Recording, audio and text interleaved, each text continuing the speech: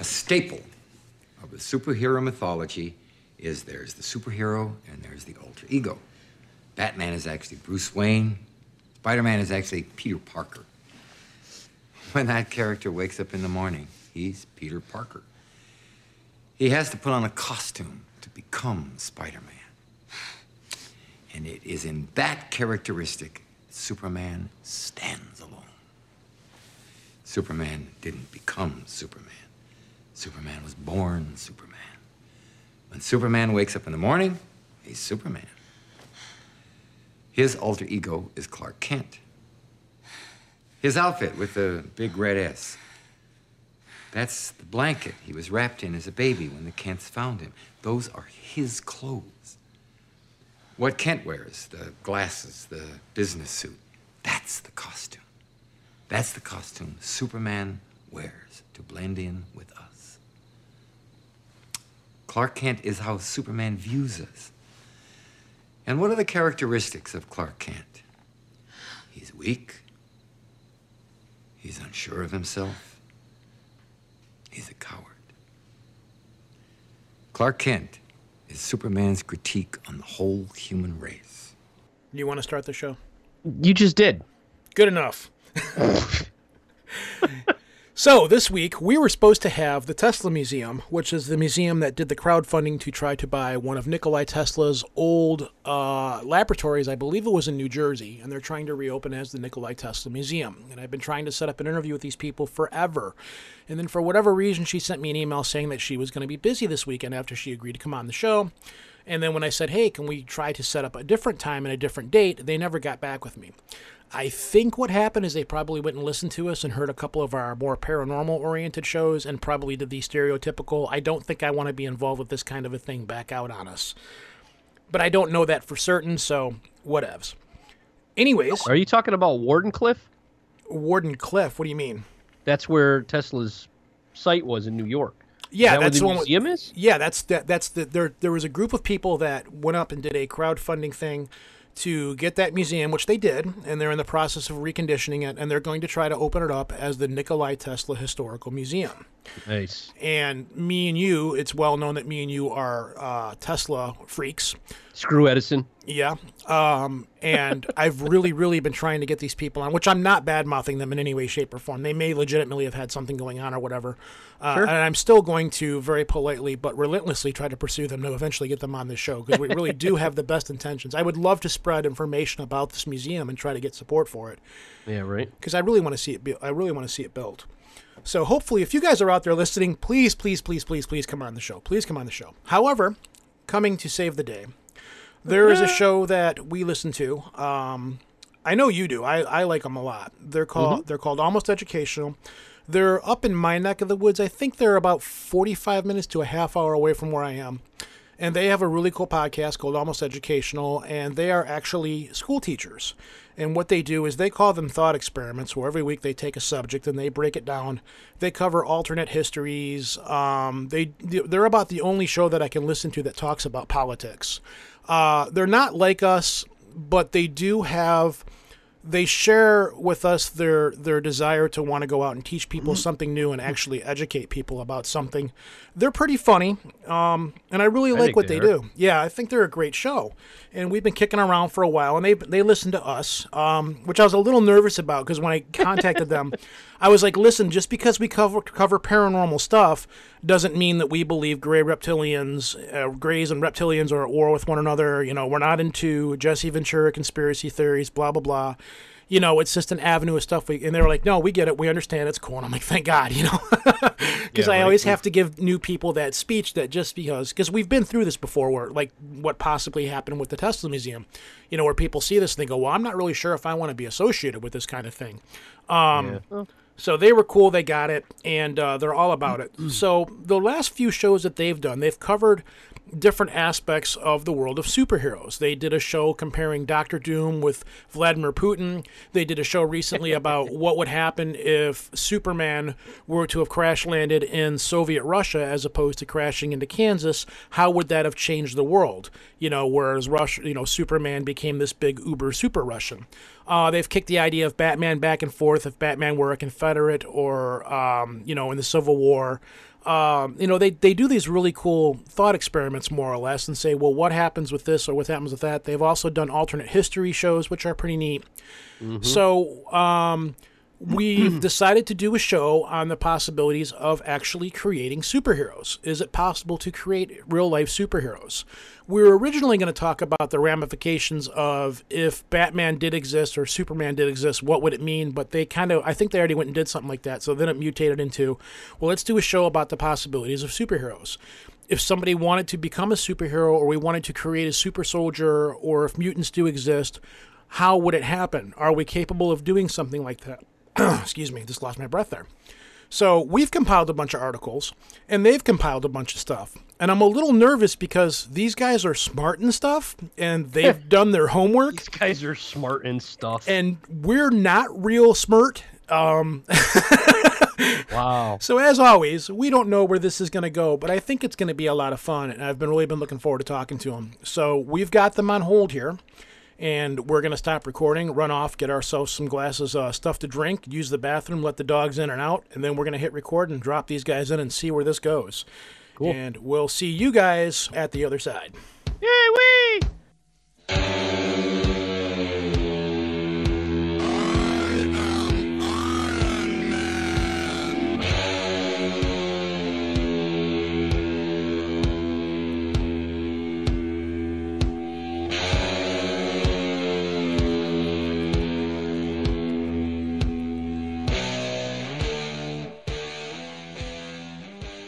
All right, so it turns out we only have Patrick with us tonight because Dennis has an illness in the family or something like that, which is the season. This is the season where all the bugs are going around. And what did you say, Lobo? Kids are Petri dishes or something like that? Oh, God, they are. So we've just got Patrick with us from Almost Educational. So tell us who you are and what your show is, and then we'll go from there. Well, the premise of the show started years and years ago. Dennis and I used to commute together. We're real-life public school teachers. Sorry. And we would just... Yeah, thank you. I mean, everyone always says that, but then the second, funding comes up, everyone was like, they get the whole summer off. So yeah, you know what? At dance class, 70% of the mothers and fathers that go to dance class are teachers. You guys need that summer off. Oh yeah. Well, if you didn't, there'd be so many strangulations of children. Oh, absolutely. Across this country, it yeah, needs to happen. Your job, you guys get treated like crap. You're paid horribly, and then what you're trying to teach, oftentimes the kids will go home, and then for whatever reason, be it religious, political, whatever, you'll oftentimes situations where the parents are trying to unteach the kids what you've taught them. It's like, I mean, you guys, in my opinion, teachers are badass. They're the people out there that really need to be respected and paid a lot more. They're on the front lines. They got to deal with our shitty kids. And you can't discipline the kids because if you do anything, then the parents get all mad. I don't want you disciplining my child. It's like, it's a thankless, horrible job at this point. And I'm not, when somebody says I want to become a teacher, I'm like, what kind of teacher and why? I've been in the profession for 12 years. I say the same thing to them every time now. Oh, I always look at it as damage control. We're doing damage control for society. So why not get the best you can in there and pay them the best? Otherwise, the next generation are just going to be, I don't know what they're going to be. Mouth-breathing troglodytes. Yeah, exactly. Thank you for saying it, Lobo. I didn't have to say it. So, okay. So anyways. The premise was we were driving down to work every day, and we would just, on the way there, talk about what we were going to teach that week in our lesson plans, and then come back and reflect how poorly it went and what we'd really like to teach. And then probably fast forward about 5 years, I said, well, why don't we just sit down and actually record all these thought experiments we have that we'd love to teach. And instead of teaching how civics work, let's look at, I'll pick one that's kind of close to what we're going to talk about, the politics of superheroes. Like, would Captain America be a Reagan-era Democrat, or would he be an Eisenhower Republican? And then, we work it out. What would the geopolitics of space colonization look like? And we try to take, historical and political examples and wedge them into whatever goofy thing we think of to kind of frame the thought experiment. By curriculum and time constraints, we could never bring in the classroom. Have you ever tried to do this with your classes before? Have you ever Ooh, baby steps, like real small Baby baby steps. Like you can get away with doing like a project and have the students, I'm trying to think of a really good example. I think one of Dennis once had an electives class where they just let him do whatever he wanted for curriculum. And he said, okay, you guys get to do a research paper, a political research paper on your favorite human monster of the 20th century. And he created a list of like 200 horrible people from serial killers to dictators. And then, they had the students could then present any way they could of why there's monster should be rated number one, and had it like a American Idol type contest where the students come up with whatever multimedia presentation they could do. He said it was really fun, but the problem was with those really out of the box thinking lessons and curriculum plans is there a ton of work, and he was just pouring tons of work and doing this one class because you don't have ready-made curriculum to do so. Mm-hmm. And so and then you have to justify it at every turn because I'm sure some of those kids came home and they looked at the syllabus and said, 20th century monsters, Mao Zedong, Ed Gaines, like what is this? What are you doing? And then he had to walk back and explain what it was. But yeah, you can get away with little stuff, but you gotta prepare them for the workplace and you gotta prepare them for college. And critical thinking skills probably should be number one thing you're teaching them. But instead, I don't want to make this a political platform show, but we seem to be more teaching towards tests and bizarre standards that no one ever has. I mean, you have an ACT test or an SAT test that you're teaching towards, and no matter what, unless you go into academia and you then teach it somehow, you're never going to have a single test that's going to determine all of your life in whatever work or endeavor you go into. I have no idea why in American educational system we hinge all of that on high stakes testing. Funding. It gives someone a measurement that they can look at who are not in education and stand up and say, they're doing this well because they scored this on a test. That's the only thing. It gives some kind of objective measure they can look at and say, A equals B because we can see the results through C. And then, of course, there's 1,000 other probabilities that go into why that test score is what it is, but it's a system we have now based on the Prussians. Way. Yeah. Yeah. I mean, it's a system that the Prussians gave us in like 1840s that we have not updated, the Prussian system of liberal education. I'm putting liberal and small l in quotation marks that we keep and just keep using and reusing and have never updated it. It's a bizarre.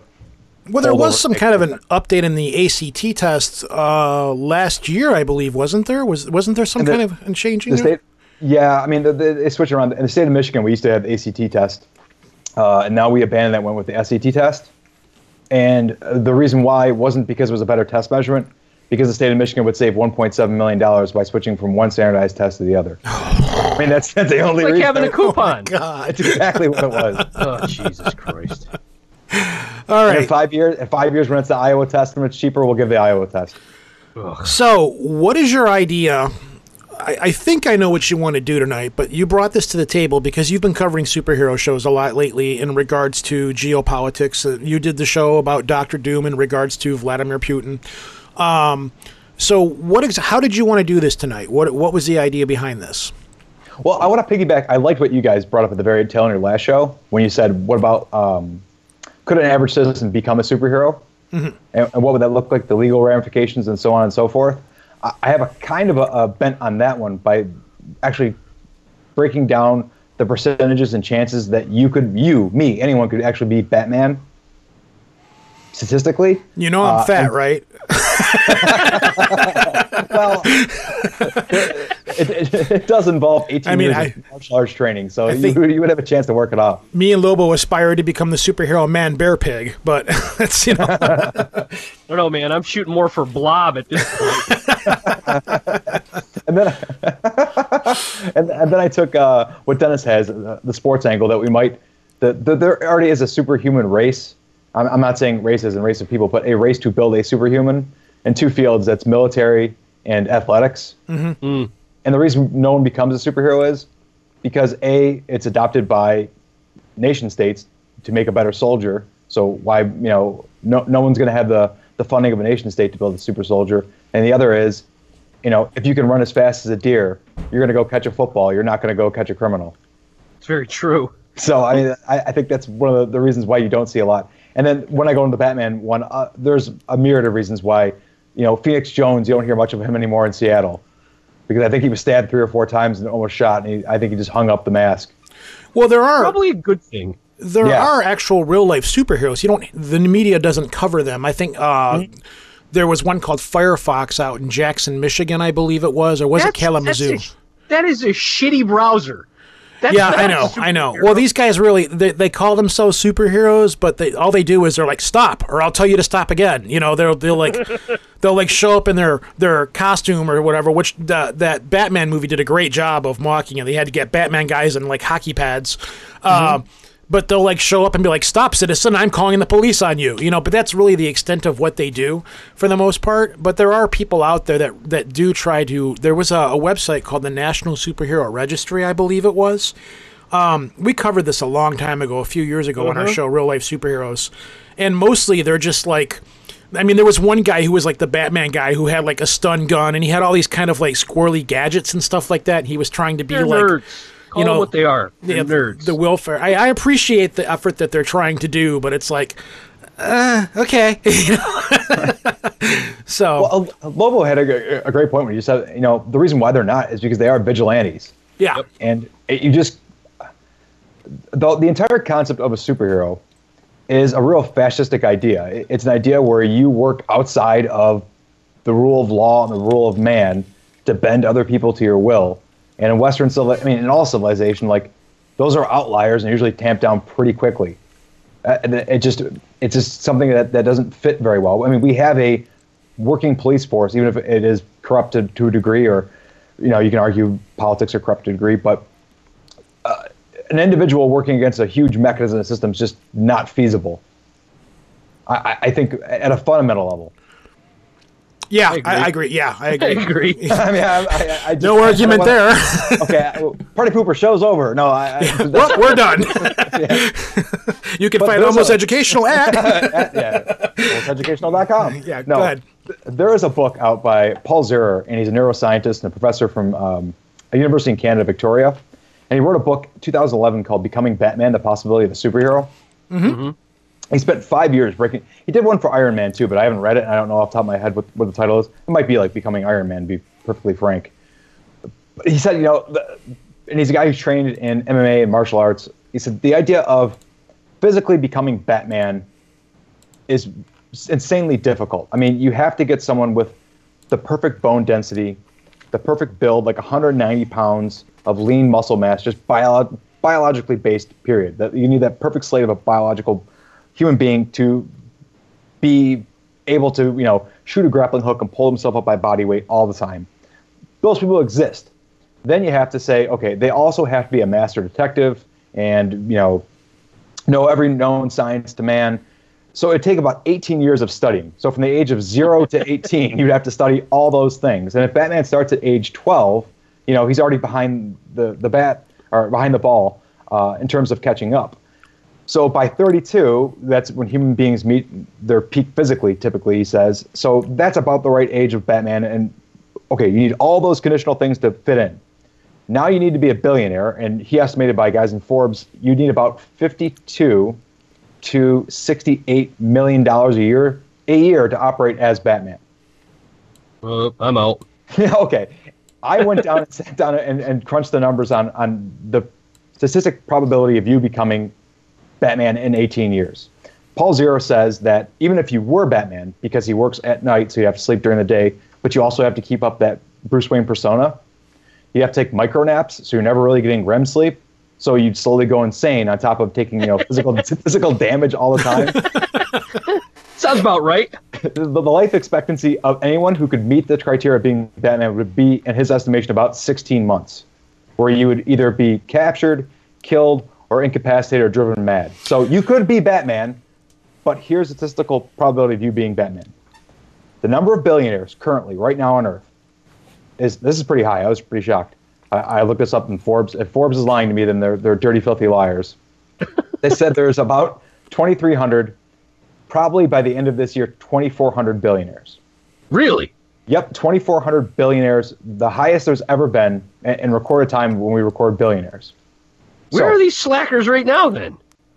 Well, they're laying low. Well, most billionaires you wouldn't know. I mean, like Warren Buffett, everyone says, like, if you saw Warren Buffett or his son, who are both billionaires in Kansas on the street, you'd never know they were a billionaire because they dress like normal people. So they That could dude be still Batman. drives a Honda Accord. Exactly, and so they could be Batman. They could be Batman. Well, here's why, why Warren Buffett is an older dude who probably couldn't be Batman. Zura also says you have to be the build of a decathlete, so you have to be able to compete in the Olympics in every single sport and become like the peak of human physical condition.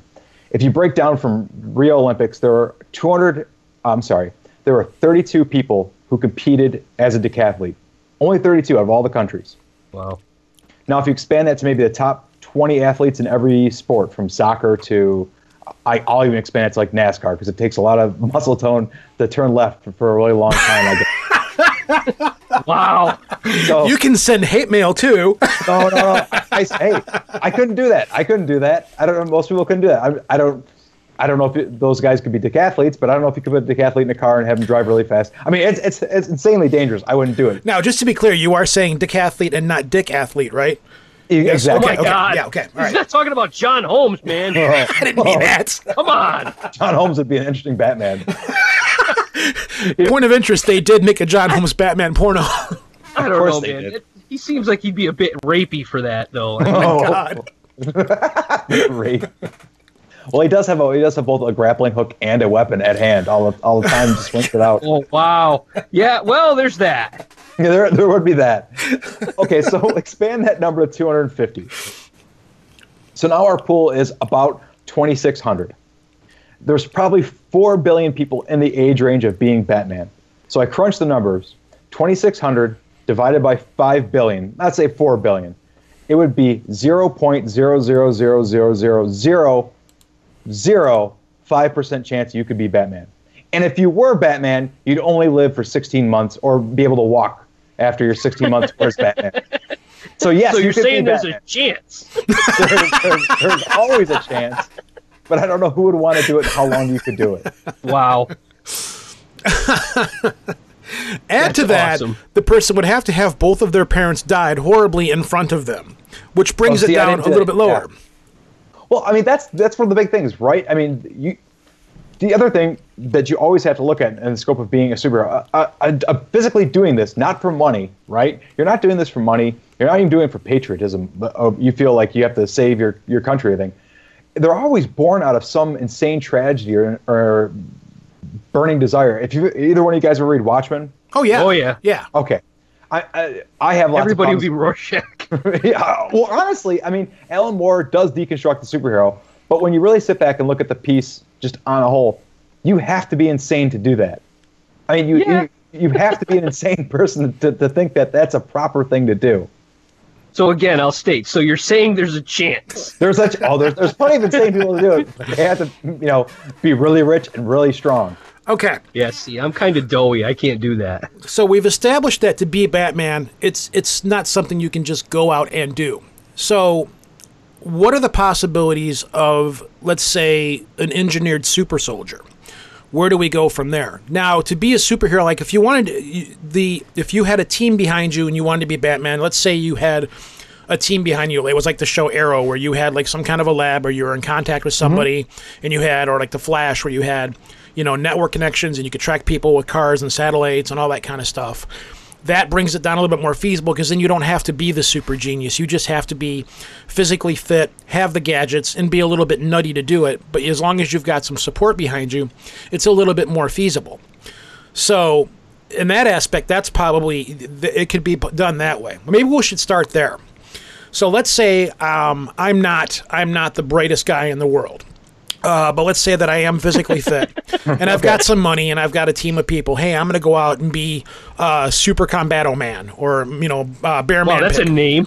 I'm going to be Bear Man. good I'm going to name. be Bear Man, Pig Man. Okay.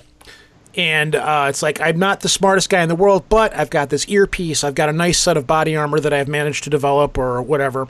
And I can be in touch with the people back home, back in the lab or whatever, to go out and track what I need to do or whatever. Does that make it a little bit more feasible, or no? Because, as I lose my voice, we know that the technology is out there to be able to do it. Well, let me bring this up. Before we started recording, Lobo and myself found this company. This is for real. I'm gonna This put is a this. head trip. I'm gonna put this in the little chat window here. You pull up on Skype. There's a little, you know how you can put the text and all that. I'm gonna send you a link right now. This is for real. This Try company. not to choke while you're reading it. This is a for real deal. This is a company that makes exoskeletons, robotic exoskeletons. Their company is called Cyberdyne. Okay. Oh, that's not ominous whatsoever. Okay. Now the product if that's not bad enough, the product Oh my God. the product that they're making is called the HAL series, HAL. Oh my God. Yep. The artificial intelligence from 2001 that killed everybody on the ship. Oh, you know. But They had a there- good run. There are don't- all kinds of companies out there that are making these cybernetic exoskeleton systems for super strength. This is just one of them, but this is the one that caught my eye the most because the fact it's called Cyberdyne and they're making something called HAL. Surely nothing could go wrong here and not take over the world. It's kind of like naming your boat the Titanic and insisting that it's not going to sink. Oh, Jesus Christ. What's the name of your boat? I can't tell you. But a little bit of ice in the water. We're going to go out sailing today anyways. So now you've got the possibility where you can do augmented humans. And there's lots of ways to be able to do augmented humans. Which takes us into DARPA, which is the government think tank. Do you want to take DARPA? Well, okay. What you're saying is this is fitting, and the way I wanted to frame it is perfect. There's two possibilities, I think, for a superhuman. There is the Iron Man model, which we're talking about with the exoskeleton, and there's the Captain America model, and they both meet somewhere in the middle with DARPA at the end. But yeah, let's go with the enhanced human through. Are we saying cybernetics? By the way, Cyberdyne has the worst PR team ever, unless they're just trolling like science fiction movies. Really, I don't know. I'm looking at that article. That's fantastic. I know. This is they are a real company. I investigated them, yeah. checked them out. This is a for real deal thing. But they're just one company that's actually out there making these robotic augmented suits. This is just one example. This one just stuck out because the names popped out, and I'm like, yeah, nothing about this reads into the world at all. No. Well, DARPA forever has, since '68, has been obsessed with, really since '58, since their inception as a agency, the concept of building a better soldier. And they've had two ways that I've always looked at of doing it. One is through genetics. The other is through cybernetics in some way. The Land Warrior program, where you have the soldiers with the heads-up displays and all that stuff, is directly from DARPA. But they want to take it a step further with this thing called Talos. It's called a Tactical Assault Light Operations Suit. And it's something that's been kicked around forever. It's essentially a robotic exoskeleton, like Iron Man. You just stick it on the soldier. The problem comes down to all the time with them is power source. Yep. I mean, how do you keep a soldier powered with a lithium battery in the field? That's a long cord. Yeah, exactly. And the other problem they keep running into is just essential cost. I mean, it's so expensive to arm a soldier with one of these things. The average U.S. soldier already costs to put in the field, I think, around $50,000. If you gave even elite soldiers one of these things, we're talking, $2 million, $2.5 million per soldier. It's a huge overrun for one-man soldier teams. But some of the stuff they've come out with it is the prosthetics that they use to replace a lot of people with limbs that first came back from Iraq and Afghanistan, and also who lost it to bone cancer. Where the idea, again, this goes in two different directions. One is always regrowing the limbs, kind of like throwing you in the back to tank and hoping everything heals up right. The other one is just giving you a robotic replacement.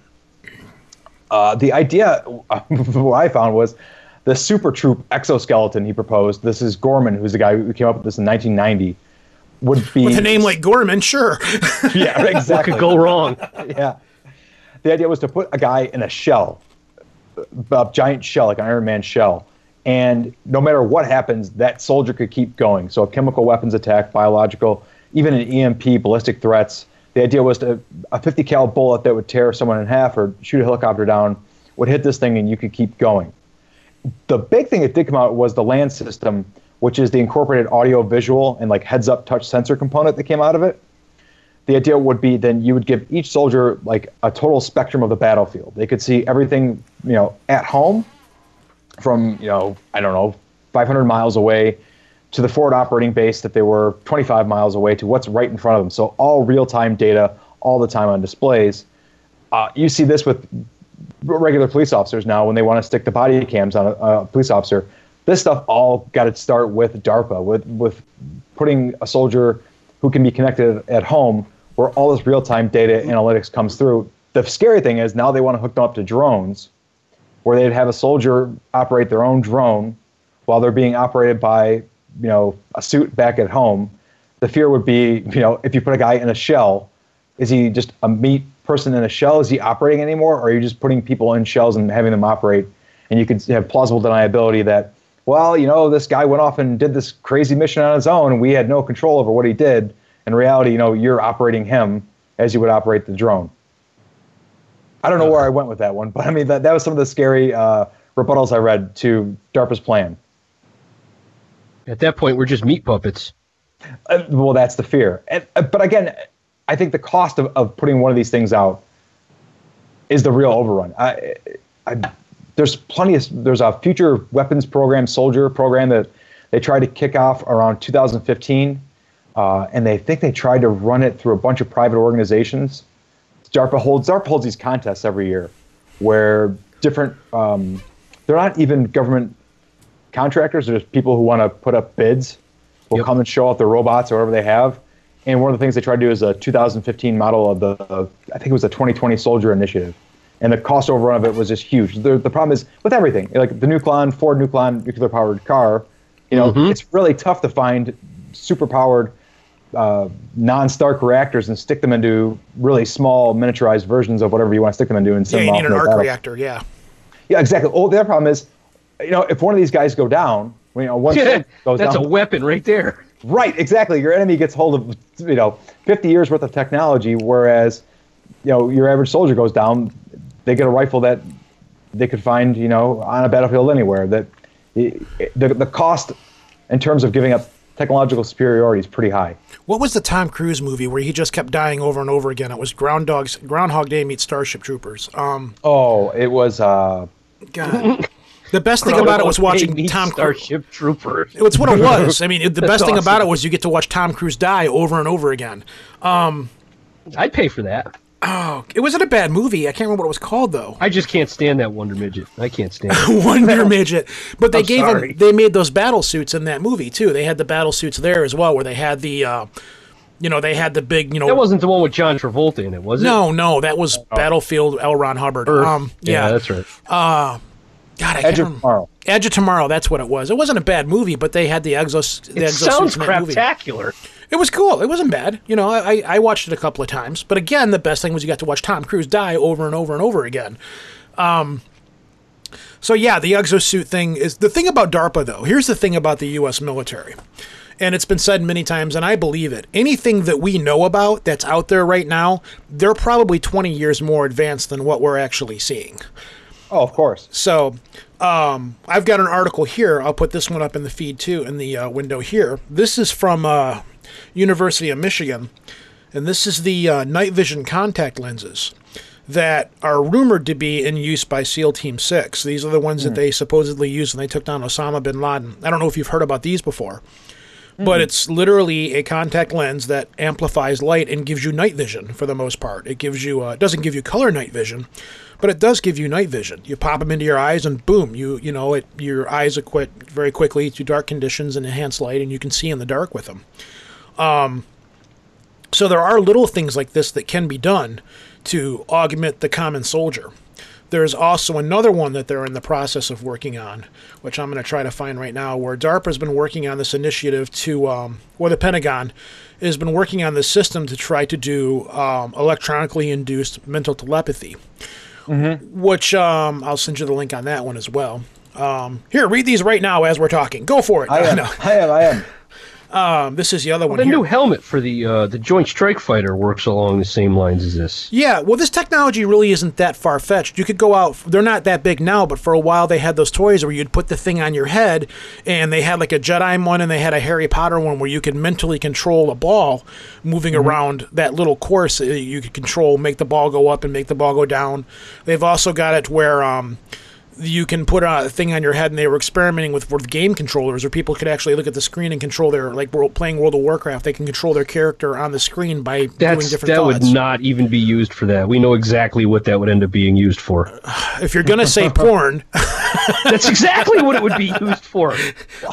No question. Well, a lot of our porn is what pushes most early adoption of technology. I mean, that would not surprise me. yeah. The porn is what's going to drive people to be like that'll be what drives people that are stuck in wheelchairs or paraplegics or something like that. The porn industry is what's going to drive them to be able to do stuff. But yeah, these the one with the mental telepathy though, I can completely see this happening because basically it's an idea of mapping where your thoughts come from in your brain, and then the helmet analyzes where those thoughts are coming from and transmits them to the next person. So you're creating telepathy. It's electronic telepathy. You're essentially communicating wirelessly back and forth. But I don't think that's real far-fetched to be able to do that. I don't think that's such a stretch of the imagination. And if what we're hearing about is 20 years more advanced, sure, I completely believe that this is out there and it exists. It's a matter of, who are they given the technology to do what with? Is this the wet work stuff that you're seeing? Not to get all conspiratorial, but is this the stuff that they're sending in the Wetworks teams and the SEAL teams and stuff like that with this kind of technology? Because think about it. If you had troops that didn't have to communicate with radios or anything like that, they could communicate on a battlefield or in a raid situation or in a hostage situation by best being able to think back and forth their thoughts and not have to communicate. You had instantaneous communication on command without having to vocalize anything. Can you imagine what an advantage that would be? Well, they've already got you'd fall into the plausible deniability aspect of it, because if something goes wrong, then it must have been the software. Yeah, exactly. Well, if you look at the throat mic system that's already been developed, I mean, you can pick it up as an average civilian instead of where it picks up on our vocal cord, so we can talk in the lowest of low decibels, and yet it's crystal clear into the headphones of someone else in your team. That way, you don't give away your position. I mean, it's not that far a reach if you go from the neural pathways to the vocal cords. There's something I shared with you, what DARPA came up with is a program. The Atlantic had a real interesting take on it. It's a pill that the pilots would take that is essentially this is beyond me in science, the systems-based neurology technology of emerging therapies, or subnets. Huh? Mm-hmm. Yeah. Again, acronym soup here. But you would eat this pill, and it's essentially a forget-me pill. So the idea would be to give to soldiers who have post-traumatic stress disorder. Oh, yeah. We covered this. Yeah, I thought you guys mentioned it a while back. And the other one was a Restore of Active Memory, or RAM initiative, where they wanted to bring back soldiers where they could look at trauma, and they want to apply this to medical science. Someone who has brain damage, it was something they wanted to use to restore parts of the brain and not just rewrite the pathways of the neurons, but record them as you would record a hard drive, so you could play it back and see what happened. So you get the full story of what happened. But the other idea would then be if you could reverse it with anything and implant memories or implant things to make soldiers see things or do other things. You could have, a perfectly brainwashed soldier who only saw the enemy looking a certain way or reacting a certain way, and you could control what they see on the battlefield. It was some of the fears of a lot of scientists when you start playing with the memories of soldiers. You'd literally have a living, breathing Manchurian candidate. Yeah, exactly. And that pill is sort of out there, is what you're saying. Yeah, they started. I don't know if it has FDA approval or where it's at in terms of passing through, but they are testing it. Who cares about the FDA at that point? We need to leave the FDA out of this. Yeah. Well, that's kind of like that movie. What was it? The Jim Carrey movie, Endless Sunshine of the Spotless Mind, or something like that. I know I'm getting the name wrong. Where they were going in and deleting memories out of his brain because he wanted to forget the bad aspects of a relationship or something like that. And when you start deleting, don't we all? Well, we've covered this before with Tyler, and I think Joe was on here from Ozone Nightmare. We were talking about where if you were to go in and start deleting memories out of someone's brain or implanting memories, would that affect who they are and what they are? Which is going to take us completely off course of where we're going. But I've read it before that this is a feasibility. We've covered that on the show before. But I guess if you were going to send a group of soldiers in for a raid, they were going to go in and raid the building, well, you could implant the memory of the blueprints of the building into their brain so they would know where they're going, what's around the corner, what steps are where. That would be instant, That would be instant memory right there.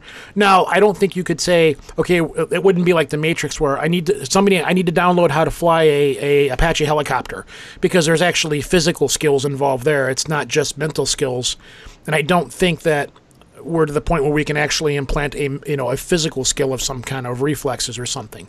But I could see the practical aspects. Why wouldn't we be able to? We could teach a rat where to go in a maze when it's never been there before. Yeah, but muscle memory and implanted memory in the brain are two different things. Well, I think I could be very wrong. Well, first of all, there's no such thing as muscle memory. That's non-existent. Your muscles cannot remember things. That doesn't. We had a big argument with Tyler over that. He's the one who shot at us for that one. He did, dude. He shot. I know.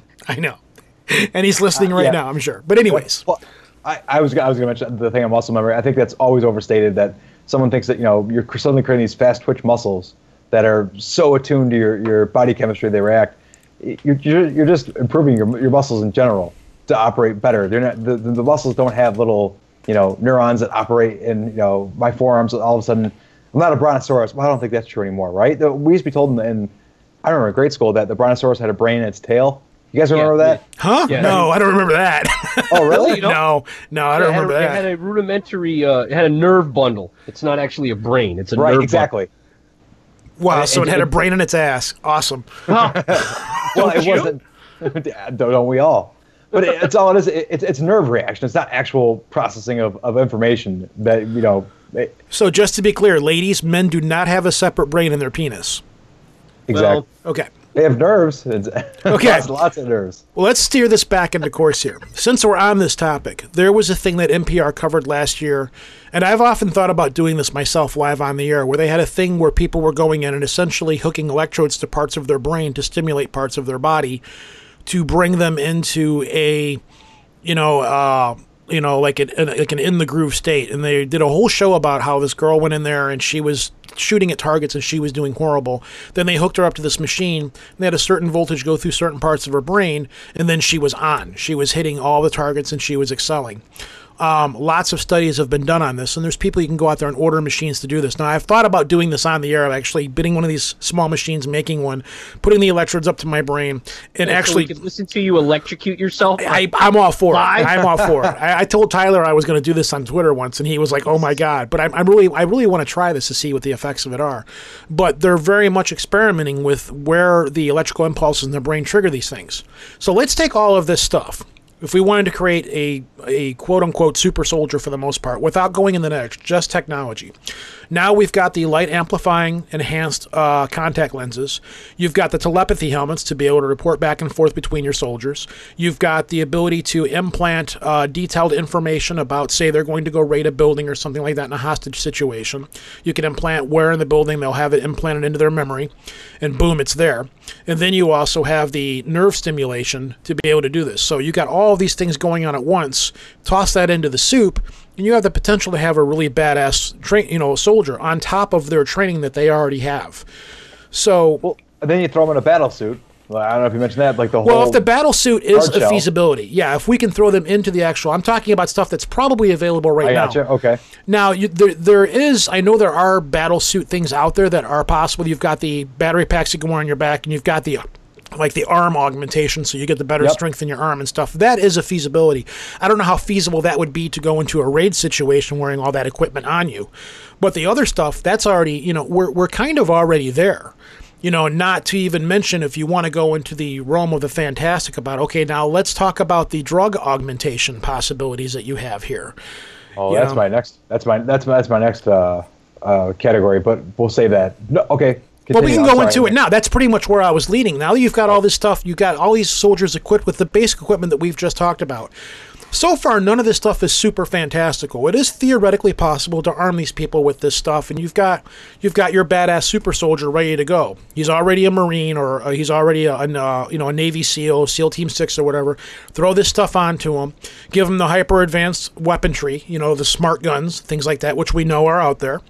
And now you were talking something about drugs. So I'm a little new to the whole drug aspect of it. I'm sure there are drugs out there to be able to do certain things. So hopefully you've done your homework on this topic. I have. Okay. If you like motorcycles and you like comedy, perhaps you should try the Wheel Nerds podcast. Stop that. What are you doing? I'm doing my announcer voice. It's proven super effective. It's stupid. Nope. We're the Wheel Nerds. Shut up. We're the Wheel Nerds. We're a weekly-ish comedy motorcycle podcast where we talk about everything two wheels and a bunch of stuff that isn't. Give us a listen at wheelnerds.com, iTunes, or Stitcher. Or wherever fine podcasts are sold. Ha ha ha! I'm gonna stop doing this now, my friends. It is the 1970s. One night, a father and son are traveling along the legendary Lost Highway on their way to a new life. But then, trouble strikes. The tires of their van are all suddenly flattened. Upon investigation, the father and son encounter a wretched, wretched man with wings. He frightens them both. Is he an angel or a demon? Find out. The Vampire of the Lost Highway, #1. Available at drivethroughcomics.com. For free. Download it today.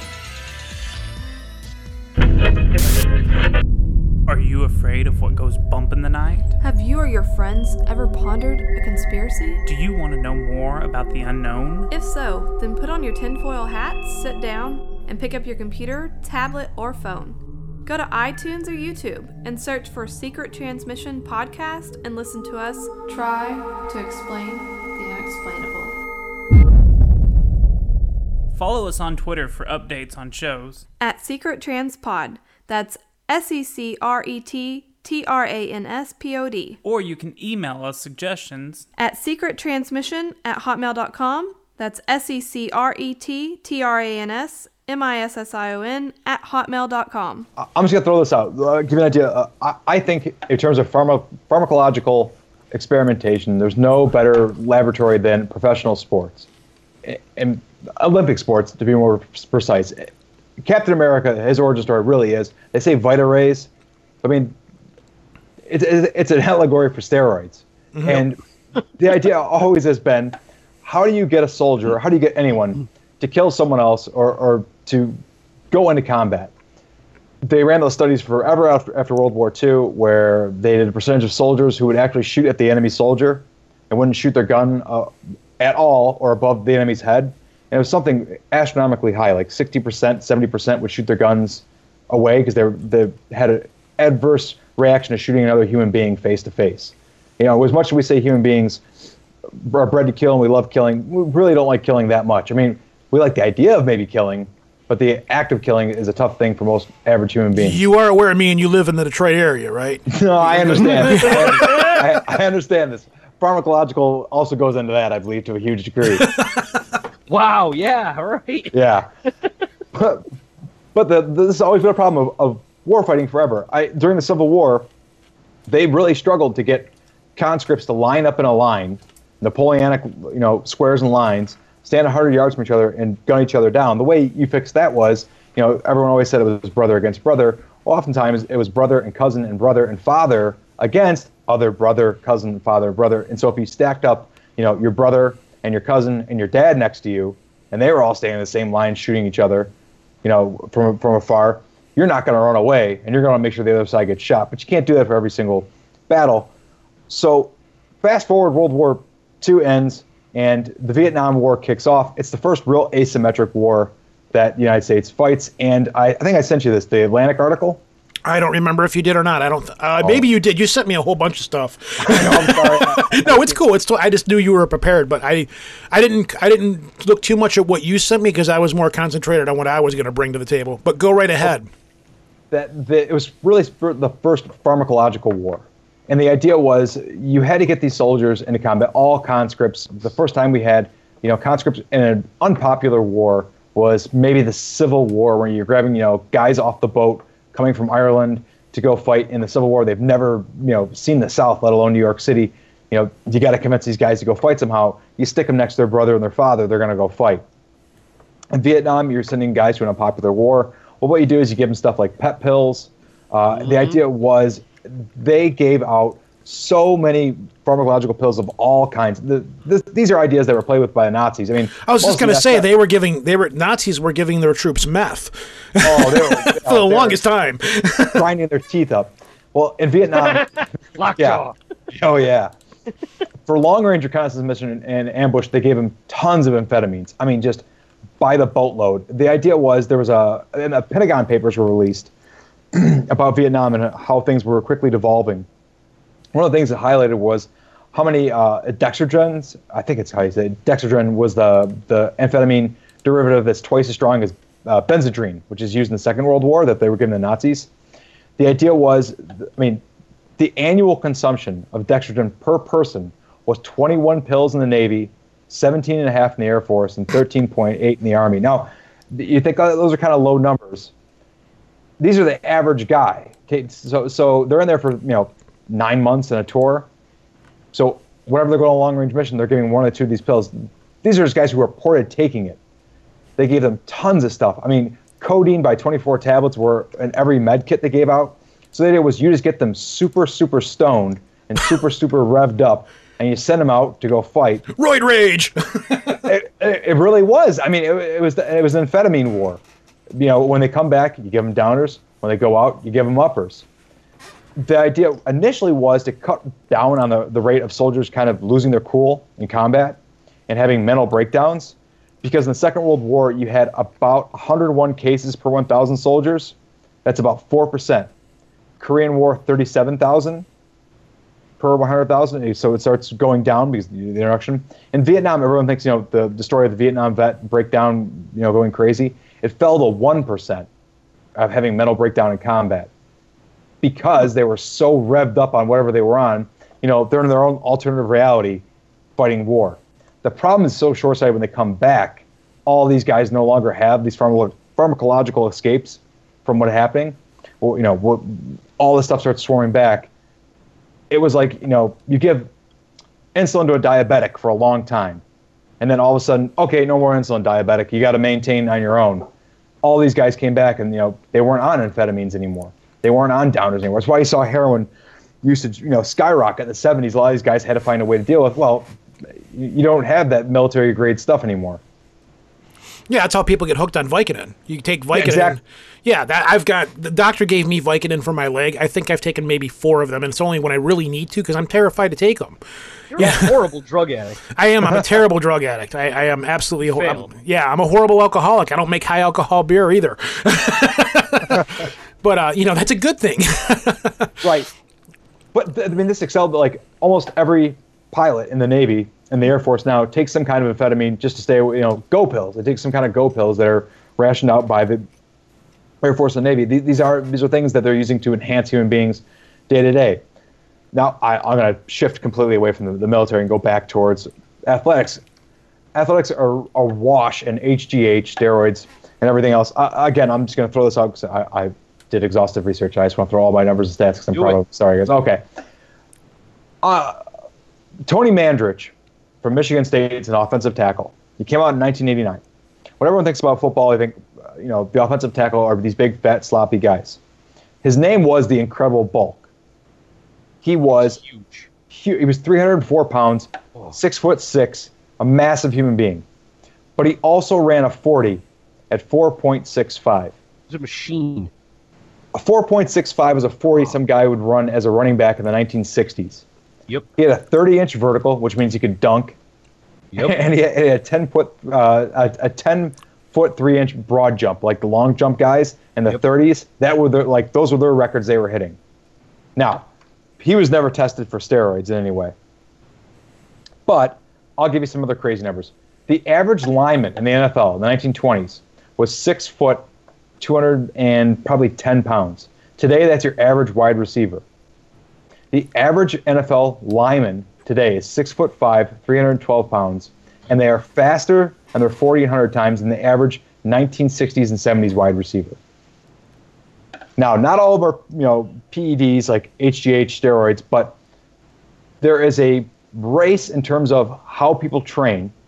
Like before, it was just go lift weights in the 70s. Just whatever that meant. Go eat a lot of food and go lift weights. All this comes out of the East German program during the Olympics. from 63 to, when they fall down, 88? I have no idea. Yeah. Okay. That sounds about right. All right. I'll give you some perspective.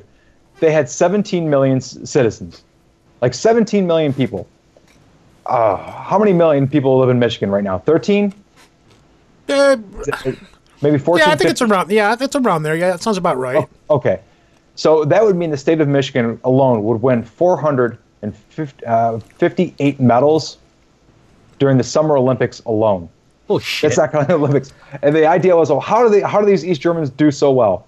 Well, they were pumping them full of every single steroid that the Soviet military and the Stasi came up with. Everything that came on the market from their direct pharmacological, they just put them in those guys. Ivan Drago was like not that big of a parody from Rocky IV. Mm-hmm. No, he was spot on. That character was spot on. That's a legit thing. But another huge thing comes out is all these training methods that bodybuilders and pro athletes now, like periodization, the build-up method, 5x5 training, all these training programs all come out of the East German program. Also, blood doping comes directly out of it into like Lance Armstrong's ass when he's training for the Tour de France. Like all this stuff comes out of Lance Armstrong's ass. Well, I was going to say ball, but I thought that would sound a lot worse because he did lose the one to cancer. I don't think you inject him into your ball, but maybe that's how he lost it. Maybe that is how he lost it.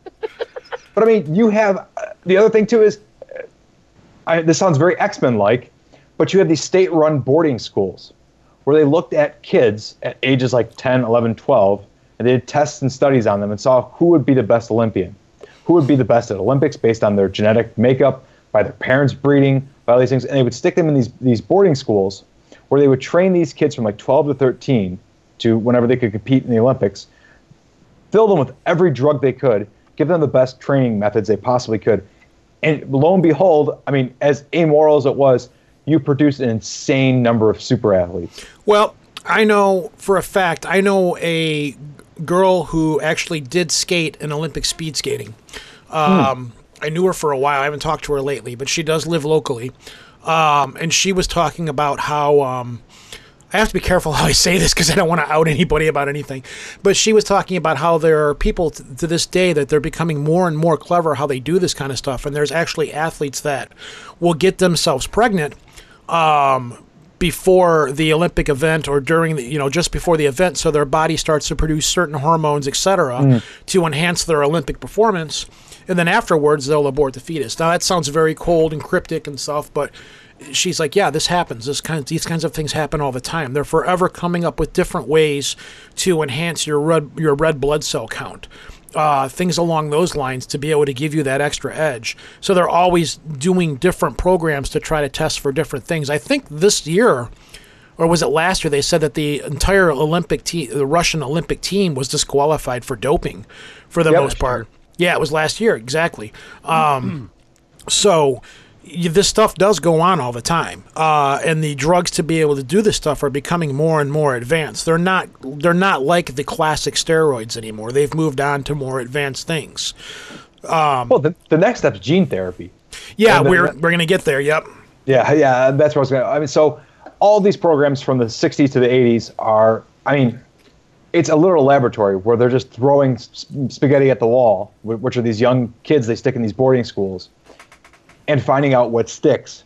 And by the 70s and the 80s, they have a perfect program and model. It's been adopted by every major sports program. I mean, it sounds nefarious and gross. I mean, I used to coach high school sports. Now, we're not giving PEDs to kids like when they come out. But the training programs and the targeting of kids is unnerving, to say the least. You'll have these creepy gym rat hanger-oners that you see anywhere all the time. And they're just trolling, not looking for, they're not pedophiles, but they're looking for kids to groom to be the next athlete. And that's how you have all these weird hanger-oners. Like, how did this guy know this kid when he was 13? Well, it's these guys who hang out in gyms and find kids who have the right physical build, and they just groom them to be super athletes because they want to be their manager one day. There's huge money in it. And the idea is now there's wholesale programs. I mean, like, you'll send your kid to a basketball school. Like, there's a school in Connecticut, your neck of the woods, I think, maybe, I don't know. I'm talking about. Yeah, but UConn, is that what it is? Not the college, but they have their own like basketball academy. They send kids off from all across the country. Yep. Okay. where, I mean, it's insanity, but like it happens because there's so much money involved, and you're creating a class of freakish super athlete kids whose entire life is dedicated towards being the peak human being they can be. The program. Do not It really question is the program. It is. You're creating little mini programs all around, and the result is, until maybe we get this part of gene therapy, there's only so much that the human body can do. You can only push it to the limit so much, and that's why you have so many. You hear all these kids like, when they're 16, how does this kid blow out his ACL and MCL? Well, I mean, the human body isn't made to go that fast and be 280 pounds of pure muscle at 16. There's only so much. You can't manipulate and make your bones denser. You can't, rewire cartilage yet to make it, do what that human being, do what that human being does until you start fiddling with the genes. Mm-hmm. So basically, your idea is that we've already established that if we're going to make the technological super soldier, we throw all the technological mumbo jumbo that we mentioned earlier, and now you enhance them with drugs. So you've got the super conscious, super aware, amped up, drugged up, which is really scary. You've got the super soldier amped up with technology, super guns, the telepathy helmet, night vision goggles, augmented equipment, and now you've got a super soldier, for lack of a better term, with the possibility of roid rage. So, right. Can I throw one last one? Yeah, go ahead. Go ahead. I mean, you look at the use of Adderall among I was just college going to students. ask you.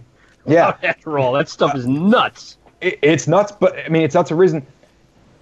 It doesn't make you smarter, but it makes you hyper focused.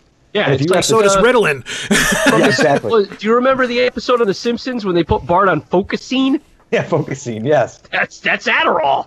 Yeah, well, that ties into baseball because they didn't knock a Major League Baseball satellite out. Yeah. Orbit. Yeah. Yeah, there you go.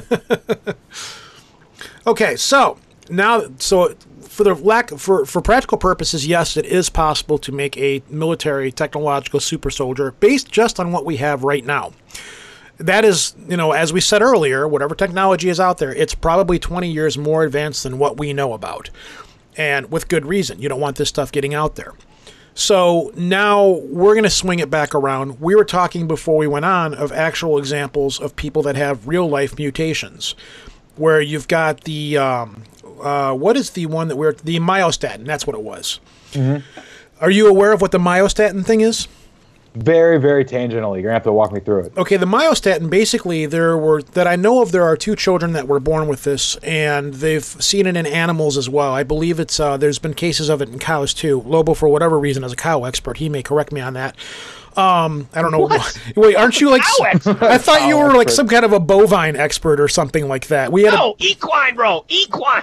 No, I thought... Not bovine. Yes, you were really into cows or something at one time. There was a big thing about it on the air. Like a year and a half ago, you got on my case about it. Anyways. Good gravy. So there is this condition where it's myostatin-related muscle hypertherapy is a rare condition characterized by reduced body fat and increased muscle size. Affected individuals have up to twice the usual amount of muscle mass in their bodies. They also tend to have increased muscle strength.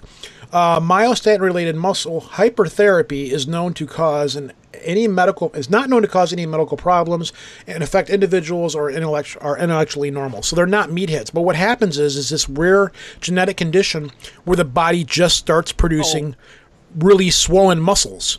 You were talking about the Belgian blue because I brought that up. That's why you said that, you jerk. That's my only... I've seen that gigantic bovine Belgian blue. It looks like it's just one big block of muscle. Yeah. Well, there's a breed of Whippet too, dog that has that. Mm.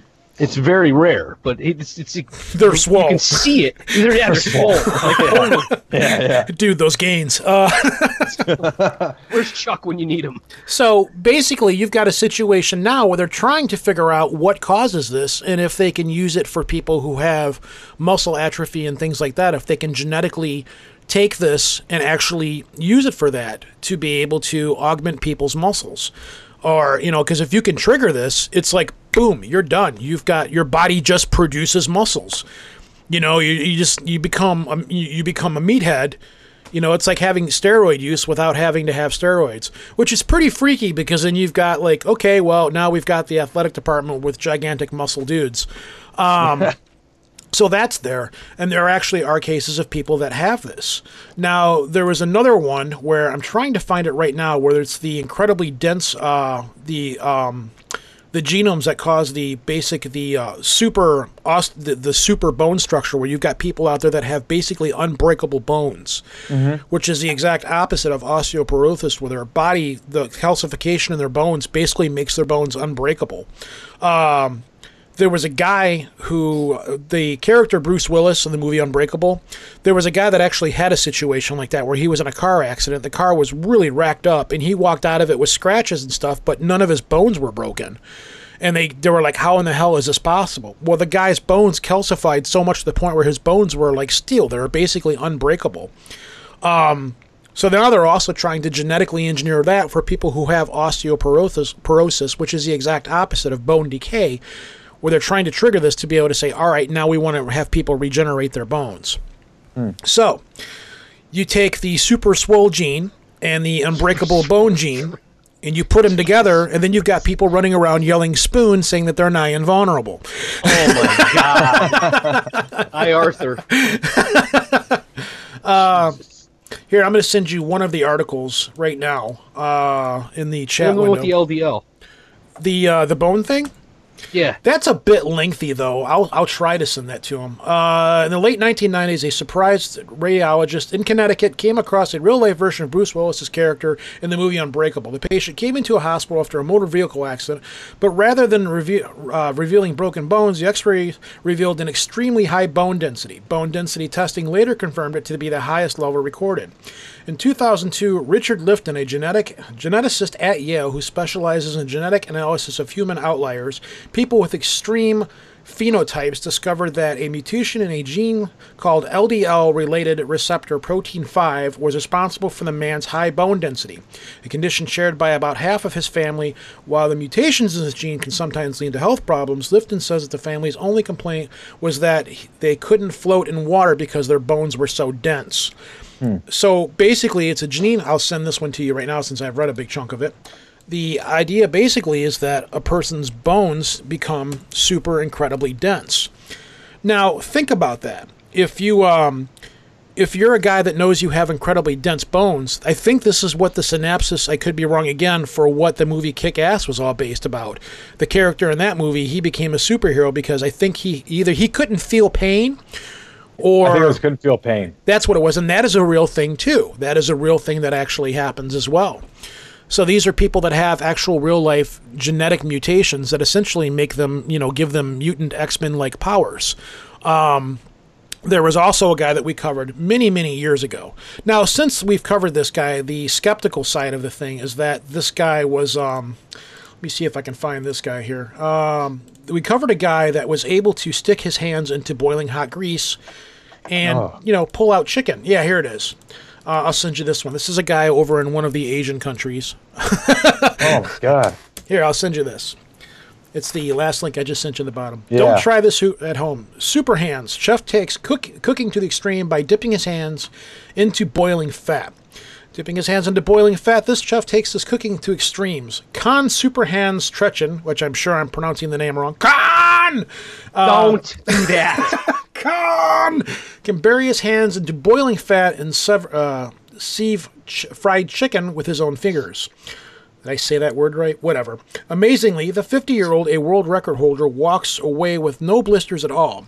How is that possible? That's insane. I'm sorry. Of all the things we talked about, this blew my mind the most today. There is a skeptical answer to this, but I don't necessarily agree with it. We talked about it before the show. Amazingly, the 50-year-old world record, Mr. Trechen from Chiang Mai in Thailand says, when I put my hands into the oil, it feels hot, but it doesn't burn or blister my skin.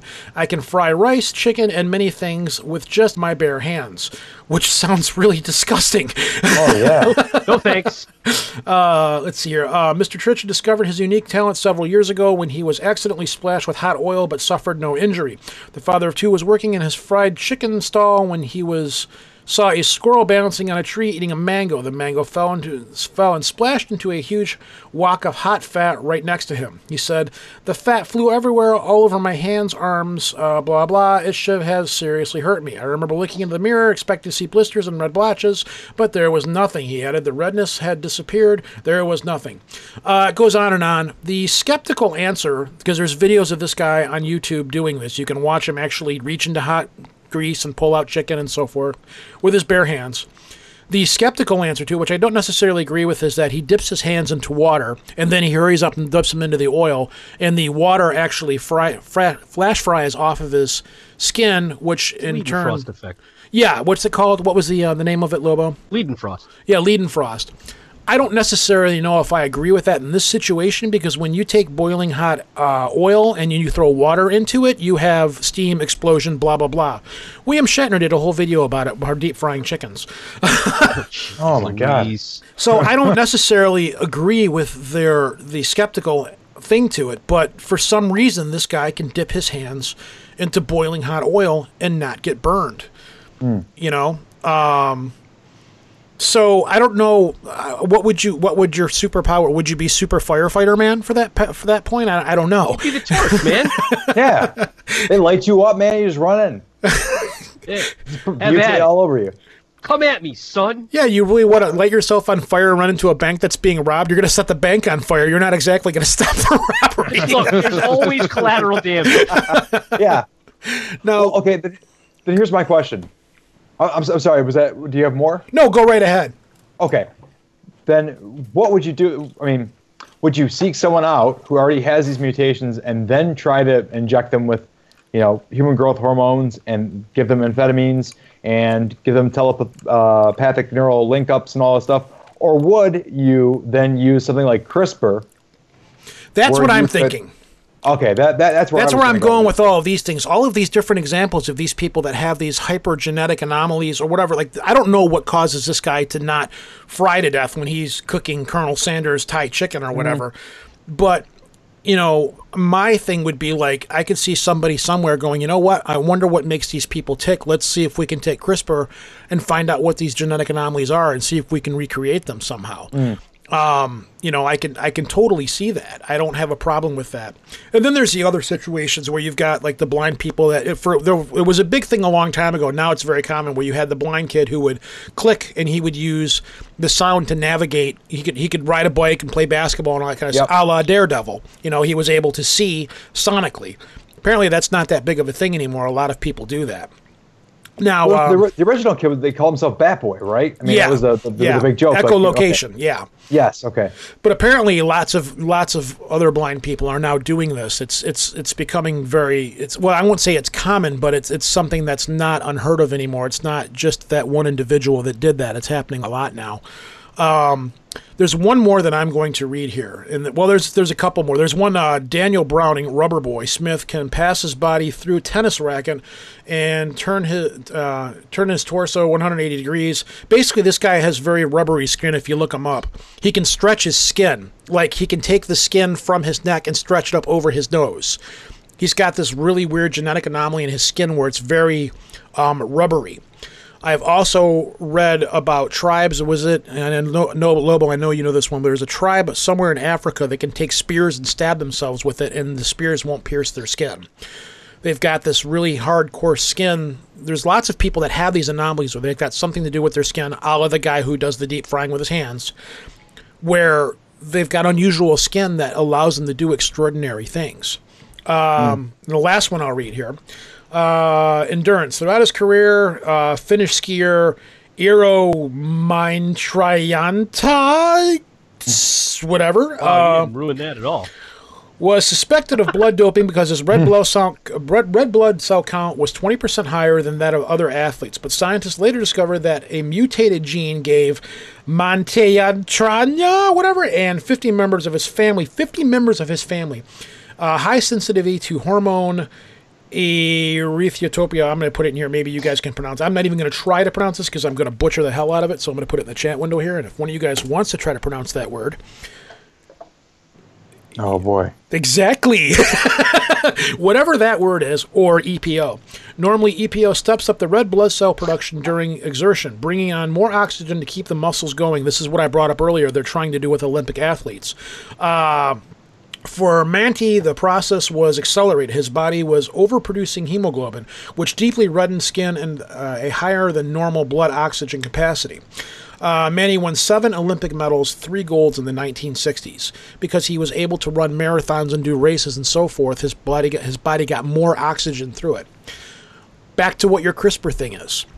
Even genetic breeding along those lines. Anything. These are examples where you could take, with CRISPR, possibly, it may not be possible now, but you could take these genetic anomalies and possibly make a super soldier or make a mutant of some kind with these abilities to do something like that. I mean, you've got the super strong kid we talked about earlier. You know, you've got super strong man. There's your athlete Batman. He's already naturally strong.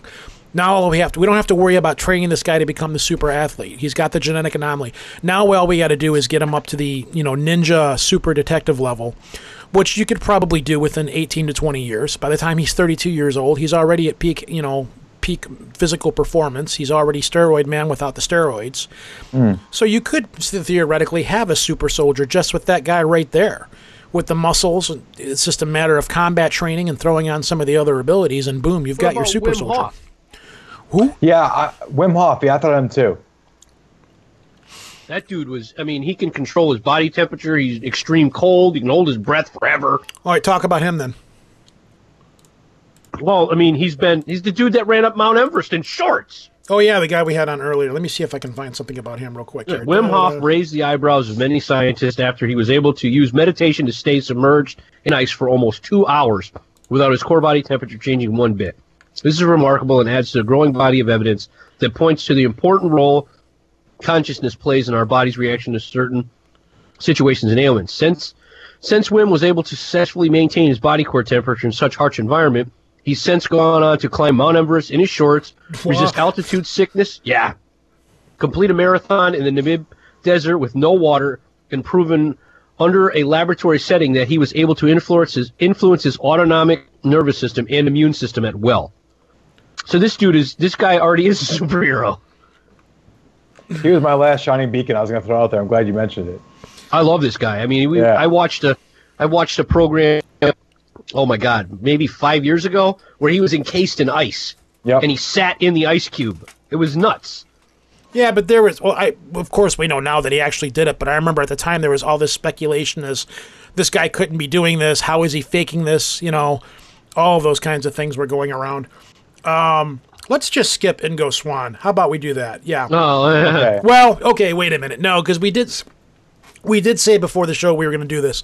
So, Patrick, I'm going to toss this stuff back over to you because you brought up the book Men Who Stare at Goats and all this kind of stuff with remote viewing. So let's take it into the realm of woo-woo. Now, myself, I don't have a problem with believing that remote viewing is possible. Thus far, I have not seen anything to convince me that it's possible. But I do find the idea of remote viewing and these psi powers very intriguing and very interesting. But my jury is still out as if they ever actually did happen or did not happen. For me, it's one of those things that I am not able to prove or disprove that it happened. But I do find it very fiercely fascinating because Stargate spent how much money to get that project going, Lobo? Millions. Yeah. So, since you've researched this, why don't you take this one from here? Well, okay, the thing that always fascinates me about Stargate and MK Ultra and the idea of the concept of the First Earth Battalion in general, that you're going to create a battalion of psychic super soldiers who can walk through walls, camouflage themselves from opponents and change enemies' minds and become peaceful monk Jedi warriors. And talk to dolphins. And also talk to dolphins. There's that too. Boy. Yeah, and kill goats to their minds from the book. When I read John Ronson's book, and I have listened to Coast to Coast when I was a kid a bunch of times, I saw all those names that floated around in the same world, like the Ed Dames, and I was like, oh, Ed Dames. Like when I hear that name, I'm like, oh, what a Connie con man that guy is.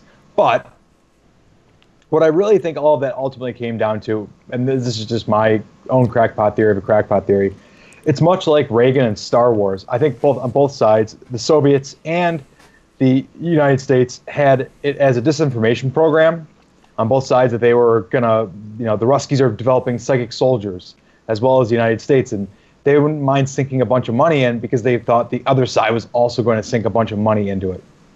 The byproduct they did find, and which I found most disturbing at the end of John Ronson's book, Men of Steric Goats, was all of the techniques in terms of psychological warfare, of getting your enemy to completely kind of shut down mentally and turn themselves over into almost zombification so you can make them pliable, were also not proven to work, but essentially torture. That's sensory deprivation.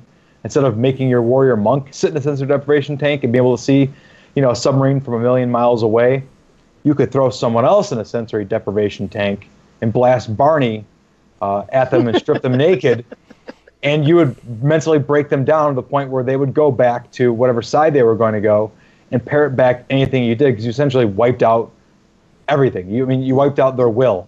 And then you see all that stuff implemented when Abu Ghraib went down during the Iraq War, and a lot of the same handbooks used there in terms of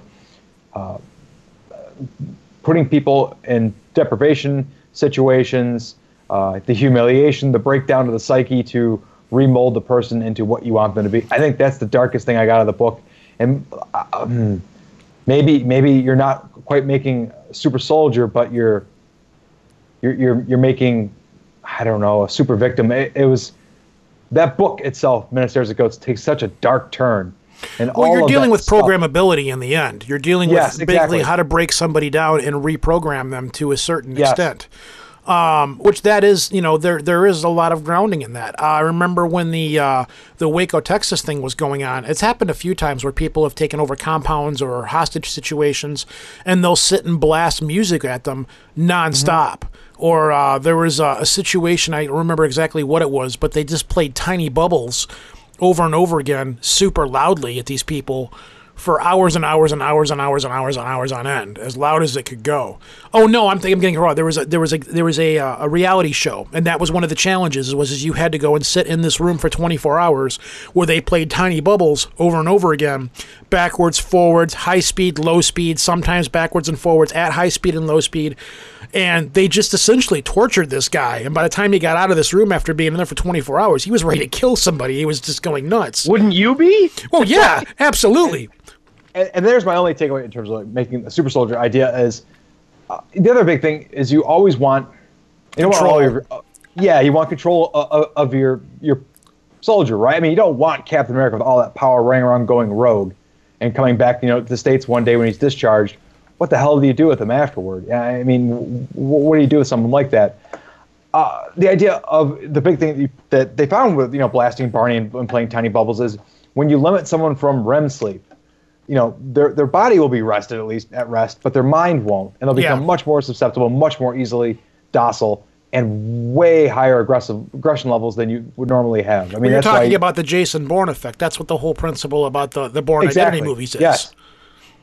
Yeah. Man, you beat me to the punch there. We think a lot alike. and then takes it, Jason. I mean, it's the idea of the age-old idea of the sleeper agent, or the agent that you have that you can put all these memories in, these false memories in, and these programmability in, where you have someone that you can slip in behind enemy lines or in the general populace, and then boop, hit an activation code like a Manchurian Candidate or Jason Bourne, and you've got your berserker ready to rock and roll and do whatever you need to be done. Mm-hmm. Plus all the other stuff we said before. I mean, if they're already geared up with all this great wet wiring works through the body, and they're on some kind of gene therapy, then you also have someone where you can program just like you would with the drone, but they're biological.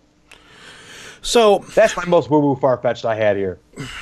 Well, again, yeah, I don't think it's that far-fetched. I'm still my jury's still out on the whole remote viewing thing. I find it really fascinating. I do too. I love the idea of it. It's also like one of the basis for the whole Montauk Peninsula project, which is where Stranger Things came from. That was part of that as well, which we've covered a few times on here, I think.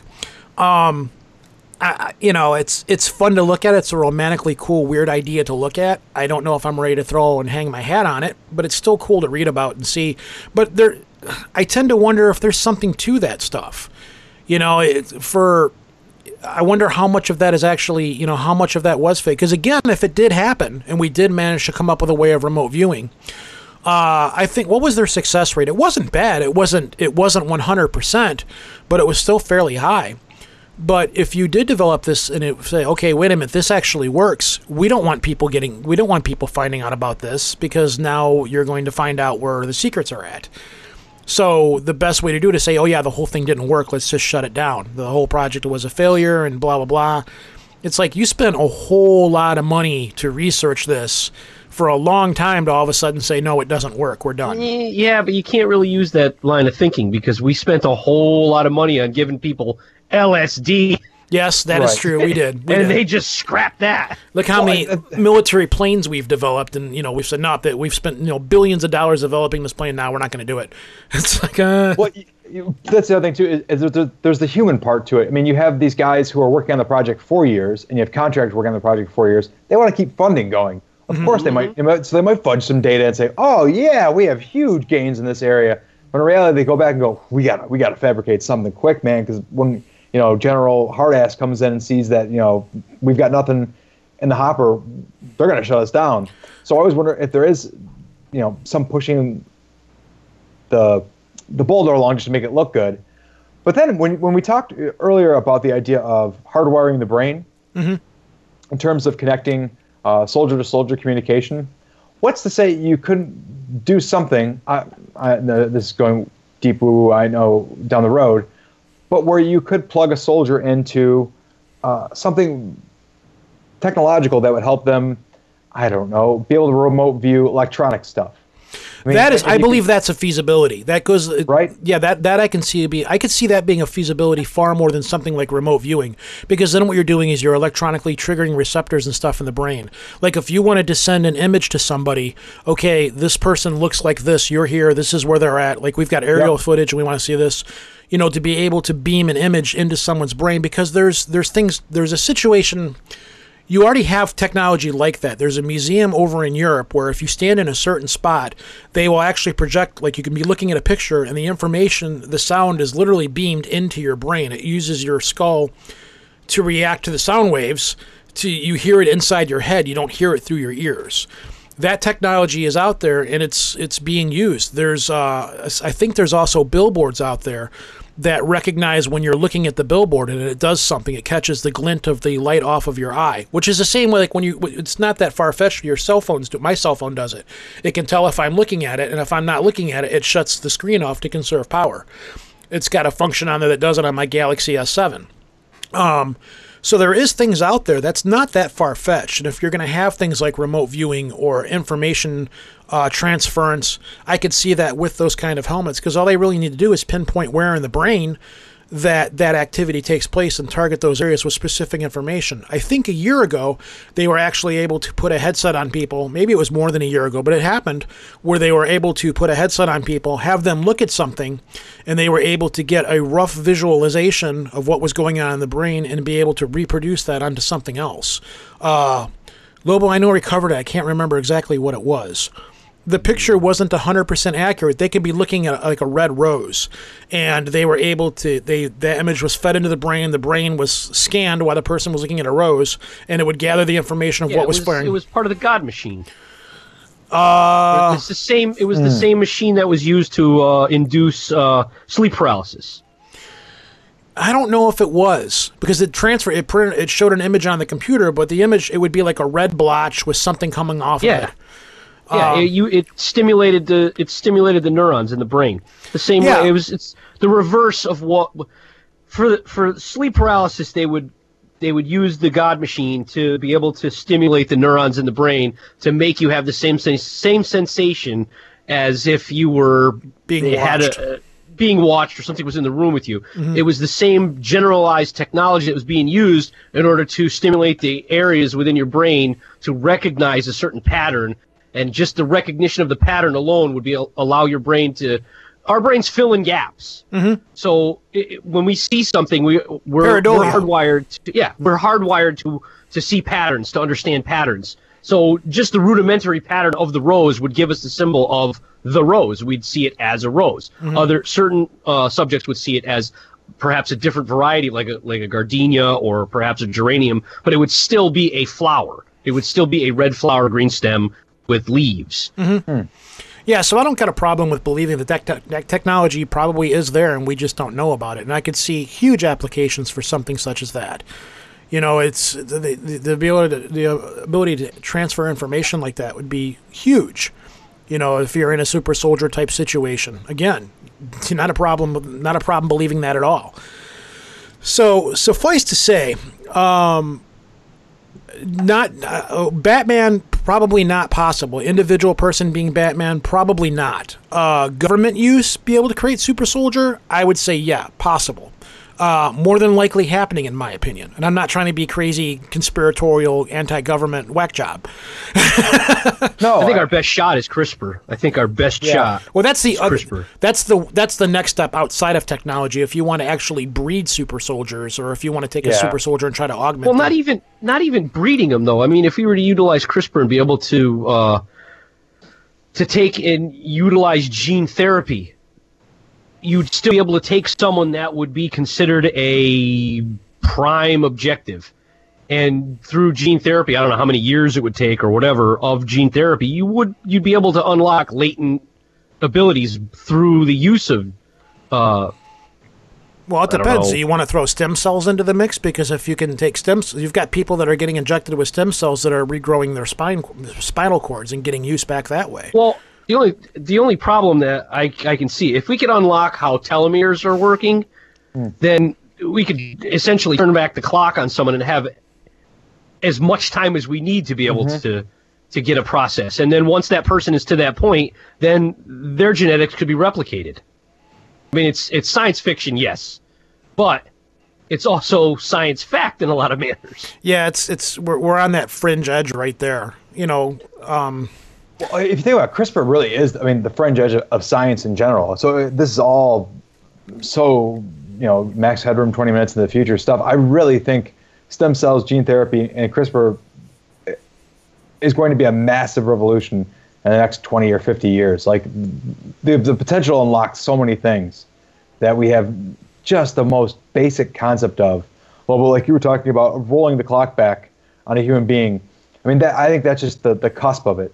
I really, the one thing that keeps me excited about the future is the progress we've made in terms of biological science in the past 50 years is astronomically higher than it is in any other branch of science, I think.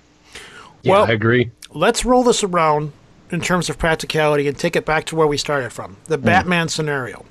You're Elon Musk. You've got a lot of money. We don't have to be Elon Musk. You're a millionaire that nobody really hears about, but you've got a lot of money. Gates. You've got money. So you say, you know what? I kind of want to be a superhero. Get me a pair of these contact lenses. Get me this body armor. Get me one of these helmets with the transmitting capabilities. I've got this nice office here. I've got all this technology. I'm running Google or whatever my company is, and I've got a lot of cutting edge technology that we're not putting out on the market right now because we don't want people to know we can do it.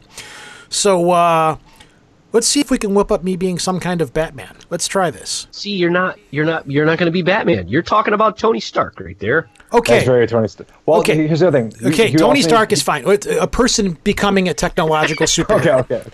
Okay. So, I guess in a sense it is feasible. Would anybody really want to do something like that? I think that's what you ultimately come down to. I mean, if you were Elon Musk and you were as wealthy and as well known as he was, what would compel you to do that other than absolute madness? I mean, absolute singular madness that you would think that in any way this would be a good move. And then you'd have to be smart enough to know the second you did that, you would kick off an arms race of every other crackpot dictatorship from North Korea to some rogue general out of Russia deciding they're going to run their own program. And then I have no idea what would happen next. But there is a chance. Because we have a chance. We have a chance. We have established without going into woo-woo kookery that the technology does exist. This is the basic technology that we do know about. We know that technology is 20 years more advanced for hidden purposes. We know that companies out there like Google and all these other companies have things in the works, Apple, that we don't know about in the R&D departments. I think it's feasible that it is possible to do it. Now, would the person want to do it or something like that? No. Could you do it and keep a secret identity? Oh, hell no, because we're in an age where there's no privacy and everything is tracked and everything is seen with traffic cameras. Everything can be, there'd be no Bruce Wayne Batman. Like, somebody would know where the Batmobile goes or where the Batplane flies to or where things are being transmitted from. So the idea of like having an super secret alter ego that nobody could find out, not going to happen. Somebody will find out, and it will go out there very quickly, because you're going to have an army of people that are going to be out there trying to find you. But technologically, yeah, I think it's possible. Genetically, we've discussed that people do have strange genetic anomalies and abilities that are out there. The Daredevil situation is possible. I guess. I don't know why you'd want to go out and be the blind echolocation superhero type of situation. Why not? Well, I don't know. It comes down to the psyche, I guess, at that point. Would you want to do it? Why would you want to do it? And I don't. If I'm rich, and I've got a lot of money and I've got tech and stuff like that, I don't think I'm going to want to risk going out and getting myself killed or causing problems for myself trying to go out and be a superhero. For the most part, I don't think I'd be a Tony Stark. Well, I wonder if you were Elon Musk and you had access to all that stuff, and you said, well, how much more good could I do being Elon Musk and developing new technology, being a philanthropist, or how much good could I do of being Elon Musk and going and breaking up street crime? Oh, I think the other... Yeah. Yeah. The other one would far outweigh the fact that you're going out and rescuing someone's cat from out of a tree or keeping somebody from getting mugged or something like that. Yeah. Who are you? I'm Elon Musk. I just don't see it happening. What I want to do is I want to go out and build a fleet of ships to go to Mars because I'm Elon Musk. Why are you talking like that? Because you need a throat lozenge. I'm Elon Musk and I'm a superhero. No, you're not. You're not a superhero. No. I just you're not fooling anybody. Can I get a job? I mean, that's yeah. Wow, you're Elon Musk. Thanks, man. Hey, listen, I'm gonna give you my resume. I just saved your life. Yeah, I know. Here's my resume. I just got out of college. I gotta go now. I just don't see it happening unless you're Tony Stark. But again, I just don't. But I think any of the situations are possible. I don't think it would be quite the comic book like situation. I don't think you're gonna have. People, because then you go back to the vigilante thing in the beginning again, where you're also going to have the law enforcement after you for vigilantism and things like that. And if you are Elon Musk and you've got the Iron Man scenario going on, yeah, the military is going to be like, because if that technology is out there, the military's probably got their paws all over it for the most part, So nice. I would think that we agree that yes, superhero situations are possible, but not practical. For the most part, I just don't see it happening in everyday life for the most part, for it to happen, because it would have happened by now if it was feasible to happen. Like you there, what's your name? I'm Stick My Hand in Boiling Oil Guy. Well, can you stop this guy from... Stick My Hand in Boiling Oil Guy. Yeah. Well, they did announce this week that they were actually able to cross-genetically breed a pig with human genomes. So we are one step closer to man, bear, pig, man. Well, to be honest, we were not really that far. We weren't that far to anyways. Begin with. Yeah. So we weren't that far. And as we established in our cannibalism show, apparently human meat tastes a lot like pig meat. Oh. So. Yeah. You know what? Even if something had our organs in it, I'm not going to stop eating bacon. Oh yeah. It's not going to happen. Oh, that brings me to a confession that I have to make in the closing of the show later on after we're done with this. Jesus. Yeah, I've come to a harsh term about myself, but we'll discuss that after we're done with Patrick here. Am I going to have to slap you? Possibly. Maybe. And I won't even have to pay you for it this time. Anyways, yeah, we've had John here for an hour and a half now, and this has been a pretty fun, healthy discussion. I can foresee us doing this again in the future at some point. Absolutely. I'd love to. This is great. So this is the chance where I give you to plug your show and anything that you want to talk about or put out there. Okay. The show is almosteducational.com. That's where you can find everything for the show. Our social media is Almost Educate. On Twitter, we don't have Facebook. We're not that savvy or cool. No Pinterest. You can email the show at almosteducational@gmail.com. If you're on iTunes, Stitchers, not SoundCloud, we're on SoundCloud, but any other platform that plays your podcast, you can find us. Next week, the premise of the show, or I don't know when it's going to come out, so I probably should ask that. Well, you're there now, so go ahead. Okay, sorry. You just cut this part off. I'm sorry. I didn't think of that before I said it. But oh Christ, I'm all lost now. Just say at some point in the near future. At some point in the near future, your heroes talk about one of these three topics. This is not normal. About if Dennis thinks that the entire republic has fallen and we're slowly falling towards fascism, it's already here, or we're, as Gorbachev said, World War III is down the road. We're going to talk about the alternate history of space travel. What if NASA took a different turn in the 60s? And then down the road, I think alternate history, what if the British invasion of the Beatles never happened? What if they never showed up in the Ed Sullivan Show? Ooh. And I did change a thing today that I hopefully you guys will cover about this whole thing of if California secedes from the Union, what could happen? You're reading our minds. That's how I'm going to try to calm Dennis down and take his own tinfoil hat. He won't believe the articles he was sending me, like in terms of what he thinks is going to happen. Like I was like, all of it was just the fringiest fringe stuff from everywhere. I was like, none of this is going to happen, Dennis. Like, this doesn't work this way, but we'll talk it out. No, the Cal exit thing fascinates me. Like, I can't wait to talk about that. Yeah, I'm not expecting you to answer any of the questions now, but I'm really curious: is it possible? B, if it does happen, what will the ramifications be of it? What's going to happen where you have situations like people in California now that California, say, becomes its own country. Well, that's good. Sure, that'll work too. Become its own country. What happens to the people that have U.S. citizenship? Are they dual citizens? Do they lose their U.S. citizenship because they're now a member of California country or whatever? California country. Well, the only thing I can tell you shorthand right now, putting on my government teacher hat, you would need 2/3 of the states to vote yes to have them secede from the Union. You need a constitutional amendment to do so. The only other time this was floated, we had a civil war. So I don't know how that would work, but it's very difficult to do. If they don't want to be there, what's going to stop them? You know, there's a part of me that supports it because our country is based on a bunch of people saying, "Hey, screw you guys, we want to go do our own thing." Like in Michigan, we have the Upper Peninsula that wants to. It's been floated many times that the Upper Peninsula wants to secede from Michigan and become its own state. Yep. And the people up there should just join Canada. Well, they really want to become their own state because it pretty much, other than the bridge that attaches the two, it pretty much is their own state up there. There's a lot of people. The people up there, they get pissed off because they're affected by things that happen down here. And I kind of want to be like, yeah, go ahead. You want your own state?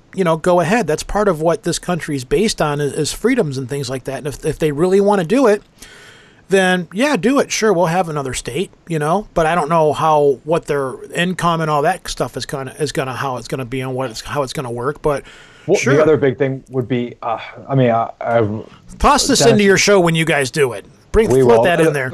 Federal income would also be. You know what? We're gonna do a whole show just on this. You just did a whole episode for us because I just had a million thoughts right out through my head as I worked it out. Well, you're welcome. Thank you. Can I float this crazy a future topic maybe for you guys on the show? Sure. Yeah. Okay. We talked about DARPA a lot. Did you guys ever read the book or hear of the Jasons group? The what? Nope. The Jasons. What is it? It's a secret. It's the Jasons, the secret history of science's post-war elite. It's a think tank that helped create almost all of DARPA's programs. And it's these 12 scientists that they would get based on the myth of the mythology of Jason, the face looking at all aspects at all time. And these guys would just sit for a retreat for 2 or 3 months from all across the country, all these professors, and they were given free reign to cook up as many insane ideas as they possibly could. That sounds awesome. It's a fascinating history. Well, I'll tell you what. Why don't we do this? This worked pretty well. So down the road, why don't you look it up, and then we'll have you back on and talk about it. Oh, you just made my day. Because this flows pretty well with us here. So yeah, absolutely. We'll do a show on that down the road, and maybe you can have Dennis back on again when you come back on. Because I'm all for it. Too. Yeah, I'm all for it. Awesome. Thanks for being here. Again, I really enjoy what you do. Lobo likes what you do. It's been a lot of fun talking to you. I really enjoy, we both actually do. We really enjoy roundtable conversation shows like this just to try to put different ideas and different things out there. So this has been a whole lot of fun talking to you. Thought it was great. Oh, I've been excited about this for a year ever since DMing back and forth and nothing ever working out. So I'm really happy. Well, we'll do it again. Oh, please. We'll do it again. An open invite for us too. Whatever you want to come on. You throw out a topic, and the guests always give us a topic, and we'll bring them on. We can work something out. That's not a problem. But thanks for coming on to the show, Patrick. We really appreciate it. And the show is Almost Educational, and you can find it pretty much any place you can find podcasts. Again, thanks for being here, man.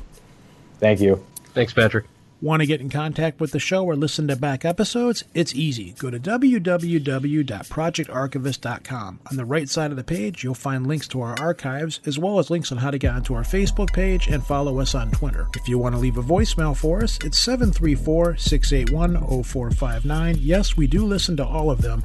Or if you want to talk to Lobo directly, you can call 203-212-9975. Yes, that will in fact put you in touch with his cell phone. If he's available, he will take your call and talk to you. If you're just looking to send us an email, you can do that at projectarchivist@gmail.com. Don't forget to look for us on iTunes under the podcast section, or you can stream us right to your phone with the Stitcher Android app for free. Patrick from Almost Educational. Hopefully Dennis's kid's doing better, or whoever was sick in his family. Yeah. I have no problem having those guys coming back on in the future. I can see it happening again real soon. Oh, absolutely. Like by the end of the year, it's going to happen again, because I get the feeling that they can flex their wings with topics over here with us that they really can't do as much on their show. They can go a little bit more over, to different directions over here with us, which is cool. And he really was excited about coming on here. And I find that kind of weird because like there's so much more, I don't know. How would I call it? Scholarly than we are, I guess. I don't know. I would venture to say that's an accurate statement. Yeah, there's so much more scholarly and blah blah blah, and I'm like, you want to come on? Because I when you hear their show, I would think that they would come across as somebody who's like a skeptic about most of the stuff that we talk about, like when we do the ghost hunting and stuff. I was worried that they might grab onto something like that and be like, I don't know about these guys, whatever. You know what? They listen to our show and they seem to enjoy it. Yeah. Heaven help them. Yeah, I know, right? Poor bastards. So anyways, yeah, go over and check their show out. I really highly recommend it. If you like what we do and the ideas behind what we do and what we're trying to teach people and stuff like that, they're a fun show. They really are. Even their political shows. I don't do politics at all. I've stated it on Facebook. We've stated it on here. I can't stand politics. No. Like, all over Facebook, it was like, gee, I'll be so happy when this election's over with because people can stop fighting about politics. Oh. And it has not ended. Nope, things are so divisive. But I can listen to their political shows because they don't go too crazy or whatever. Unless you're really grounded in your political belief, then you might want to steer away from their political shows. But anyways, so yeah, I need to do this dark confession about myself. All right. Being that we are now in hashtag Trump's America, I've been doing this low-carb diet for a while now. I went off it around the holidays because that's what you do around the holidays. It's kind of hard to stay low-carb when you're sitting at a Christmas and Thanksgiving dinner with a bountiful feast of fattening food in front of you. I have been losing weight. It's been, I've been doing very well at it. Me and the wife have been on it for a while now.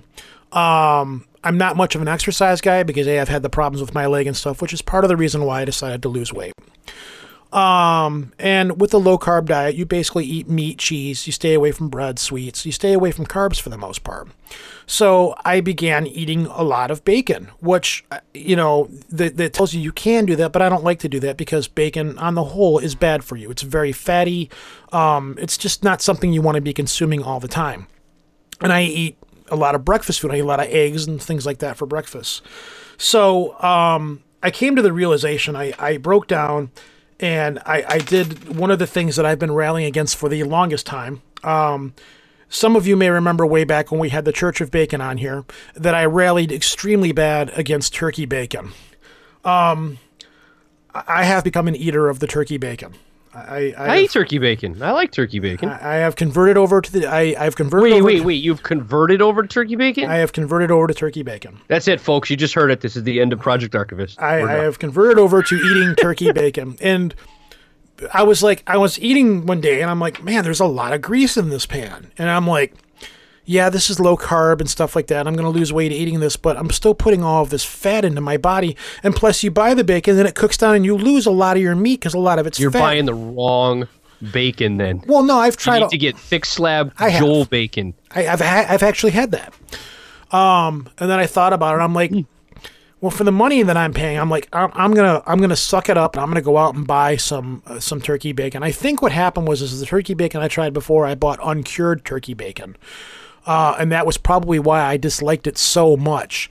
So this time around, I went out and bought a couple of different brands of turkey bacon, and it's not as greasy. It's still, it's not, depending, I've like the Oscar Mayer turkey bacon I found actually cooks up fairly crispy. Get Jenny-O. I haven't tried that one yet. We have Jenny-O's good. a retail chain up here called Myers, and they have their own brand of bacon, turkey bacon, which was not bad. Walmart brand is good. I haven't tried that yet either. So I have made the switch to turkey bacon. I am enjoying it. It's a little different. Depending on what brand I get, it doesn't have the crispiness, but on the whole, I still have the big slab of bacon. It doesn't cook down the same way. It's not as greasy. I actually had the wife try it this morning, and she's like, this isn't really that bad. I kind of like this. And I was like, all right, it gets the wife approval. It costs a little bit more. But really? Yeah, it's a little bit more for the turkey bacon than it is for like whatever, because we buy whatever bacon's on sale. You know, that's really weird. It's cheaper here. Not here. It's a little bit more money. But the thing is the amount of bacon that I have left after it's cooking is so substantially more than buying the regular bacon. Bear with us, folks. Okay, I know we're going off on a bacon tangent. They've been here long enough. They understand. So I have made the conversion to turkey bacon, and I am pretty much phased regular man, bear, pig, pork bacon out of my diet, and I'm digging it. You know, I don't feel bad about like I'm gonna fry up some strips of turkey bacon and just snack on these. I don't feel bad about doing that anymore. Which before I never would have.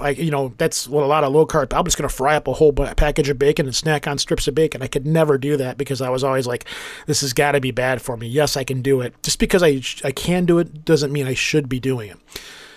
So yeah, that's my big confession, and I am now a turkey bacon eater.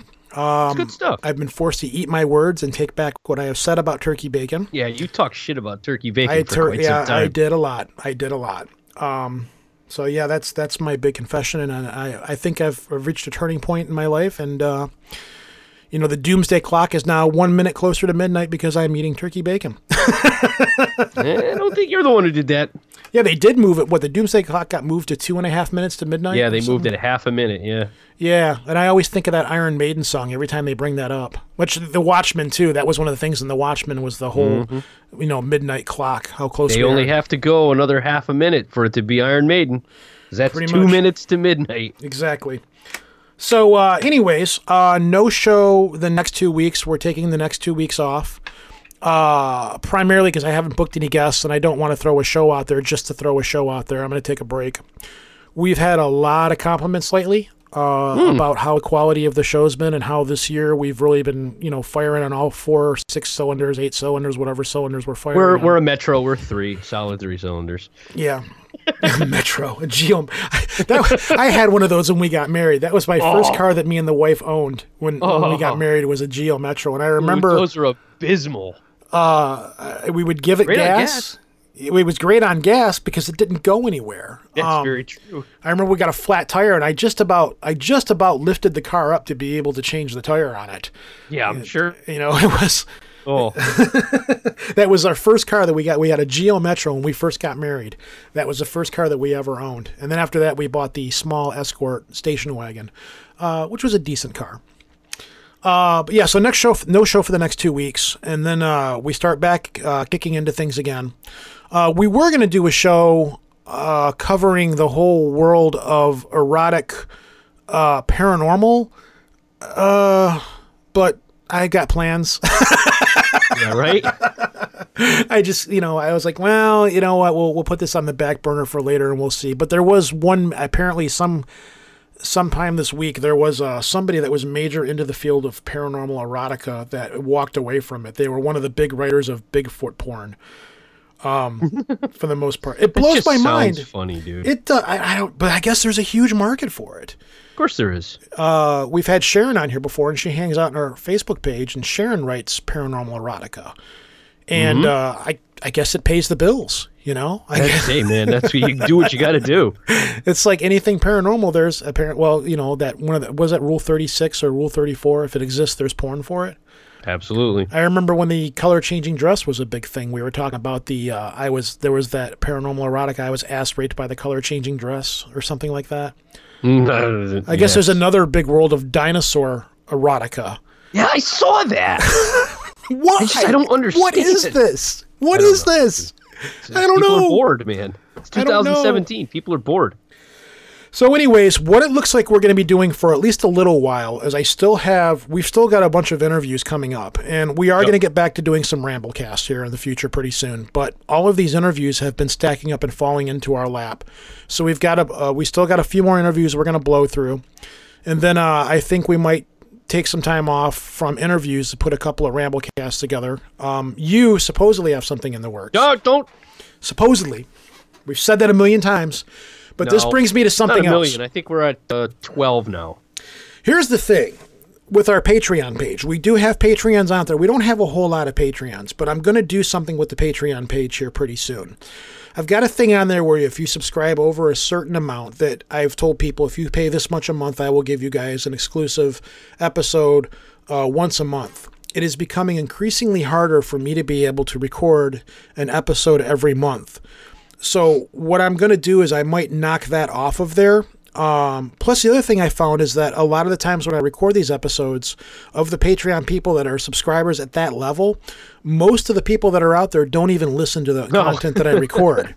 Because I've asked people, I'm like, hey, what'd you think about this? And they're like, you know what? I just donate to the show because I support you guys and I love what you do and I want you to keep doing, which is great because those people have bailed us out so much. The Patreon people are literally how we got my computer died and when our service went down and we had to move to a new site, and it pays for our Skype calls and it's paid for our domain registration. The Patreon people have come through huge, and we don't have a lot, and we love you guys dearly. But one of the reasons I was going to walk away from the show is it's become harder and harder for me to produce quality, consistent content. And every month that time rolls around, it's like, well, I need to do an extra show. I need to do an extra show. And what's happening is I'm getting to a point where I'm just going to start recording garbage shows just so Patreon people that are paying for them can have content. And I don't want to put garbage content out there for people. So I'm going to try to figure something out. I think we've nailed down a way to possibly do live shows. And what I'm going to try to do is that there's a way we can do it through Google Hangouts and through a different website for recording purposes. And I think we're going to give a crack at doing a live show every once in a while. And what I want to do for the Patreon people is that if you're a Patreon, I'll be like, here's the address to go to. We're going to be recording at this time. If you're a Patreon, drop in. You can be there when we record the show.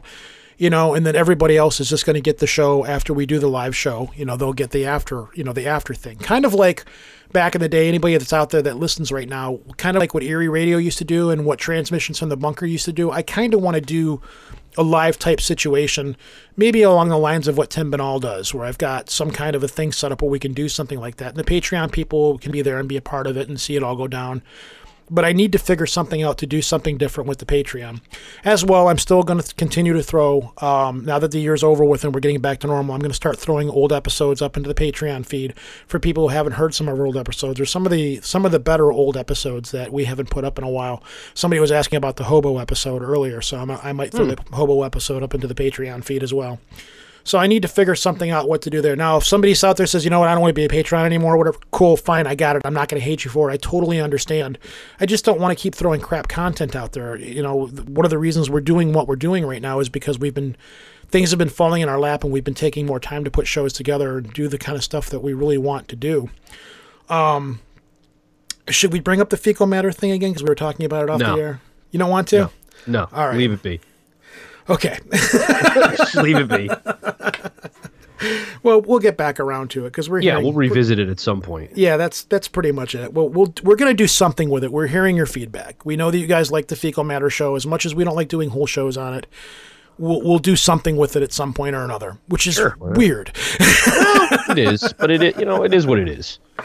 We got some funny. Still not on Facebook. Yeah, you took a break, which is fine. I don't blame you. It's like the whole it's so crazy right now. It's so nuts. I've never ever in my life seen this kind of wacky environment that we're in right now. You know what? I'm on Instagram and Twitter, and my Messenger's open for Facebook. That's the only app that's still running. Yeah, it's a separate app. But even Twitter at this point is just ugh. Yeah, but Twitter you can tune it. Like I can. Yeah. With Facebook, Facebook doesn't bother me as much because if somebody's out there posting stuff consistently that I don't necessarily agree with or don't want to see, I can just unfollow the person. And I don't see it, so I've been able to cut back on, whatever, because my political views run right down the middle with a lot of things. A lot of people have problems with me in politics because I don't steer a set course. You should. And the only problem I have is when people come on my page and start arguments over something that I post. That bothers me a little bit. It's like, don't come and start fights in my house. That's the only thing that bothers You're me. going to stand on my lawn and throw rocks at my house, we're going to have a problem. Yeah, but, as long as people, you keep it civil when I post stuff, I'm fine with that. So, and I'm literally on Facebook only to interact with our listeners and to run the Facebook page and keep continuously posting strange news up there. But I am seeing more and more people leaving Facebook and coming over and following us on Twitter and following the stories that I post up there, because I do try to post different stories and different news articles and things like that on Twitter than I do on Facebook. But that's about as far as I go. I don't go too much farther within the social media realm as those. Facebook page is growing. More and more people are finding us on Facebook on our Facebook page. Cool. A lot of people are lurkers. There's been a few people that interact every once in a while. Lurkers are fine. If you just want to join our Facebook page and see what's out there and, see the news stories that we post up there on there. I have a few authors that have joined the page that I've asked for interviews that haven't gotten back with me yet. I think they're kind of feeling us out and seeing what we're all about. One of them is a paramedic, and I really, really hope to hear back from you. You know who you are, because I'm dying to talk to you.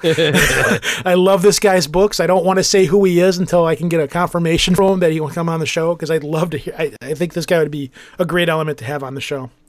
I think that's it, though. I think that's everything I've had to say. I've made my bacon confession, and we've been rambling on for a while, so we're going to call it a show, and we'll see you guys in 2 weeks. And I think that's it. This is Rojan. Peace out from Detroit. I almost said Lobo again. That's been a while. Again, dude. That's weird. I don't know why. This is Rolo. This is Lobo from Connecticut. I don't know. Yeah, go over and check out Almost Educational. Thanks again, Patrick. Dude, it was a lot of fun. Absolutely. That's a good show. All right. Peace out, folks. Bye-bye.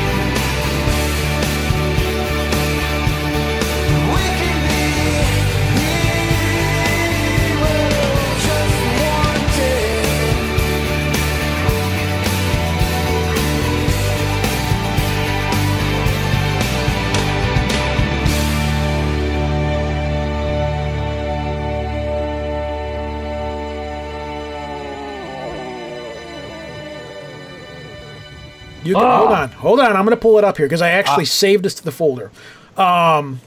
Okay, no, that's not it. That's $1,000 fine for eating a chicken McNugget naked. Hold on here. Oh, here it is.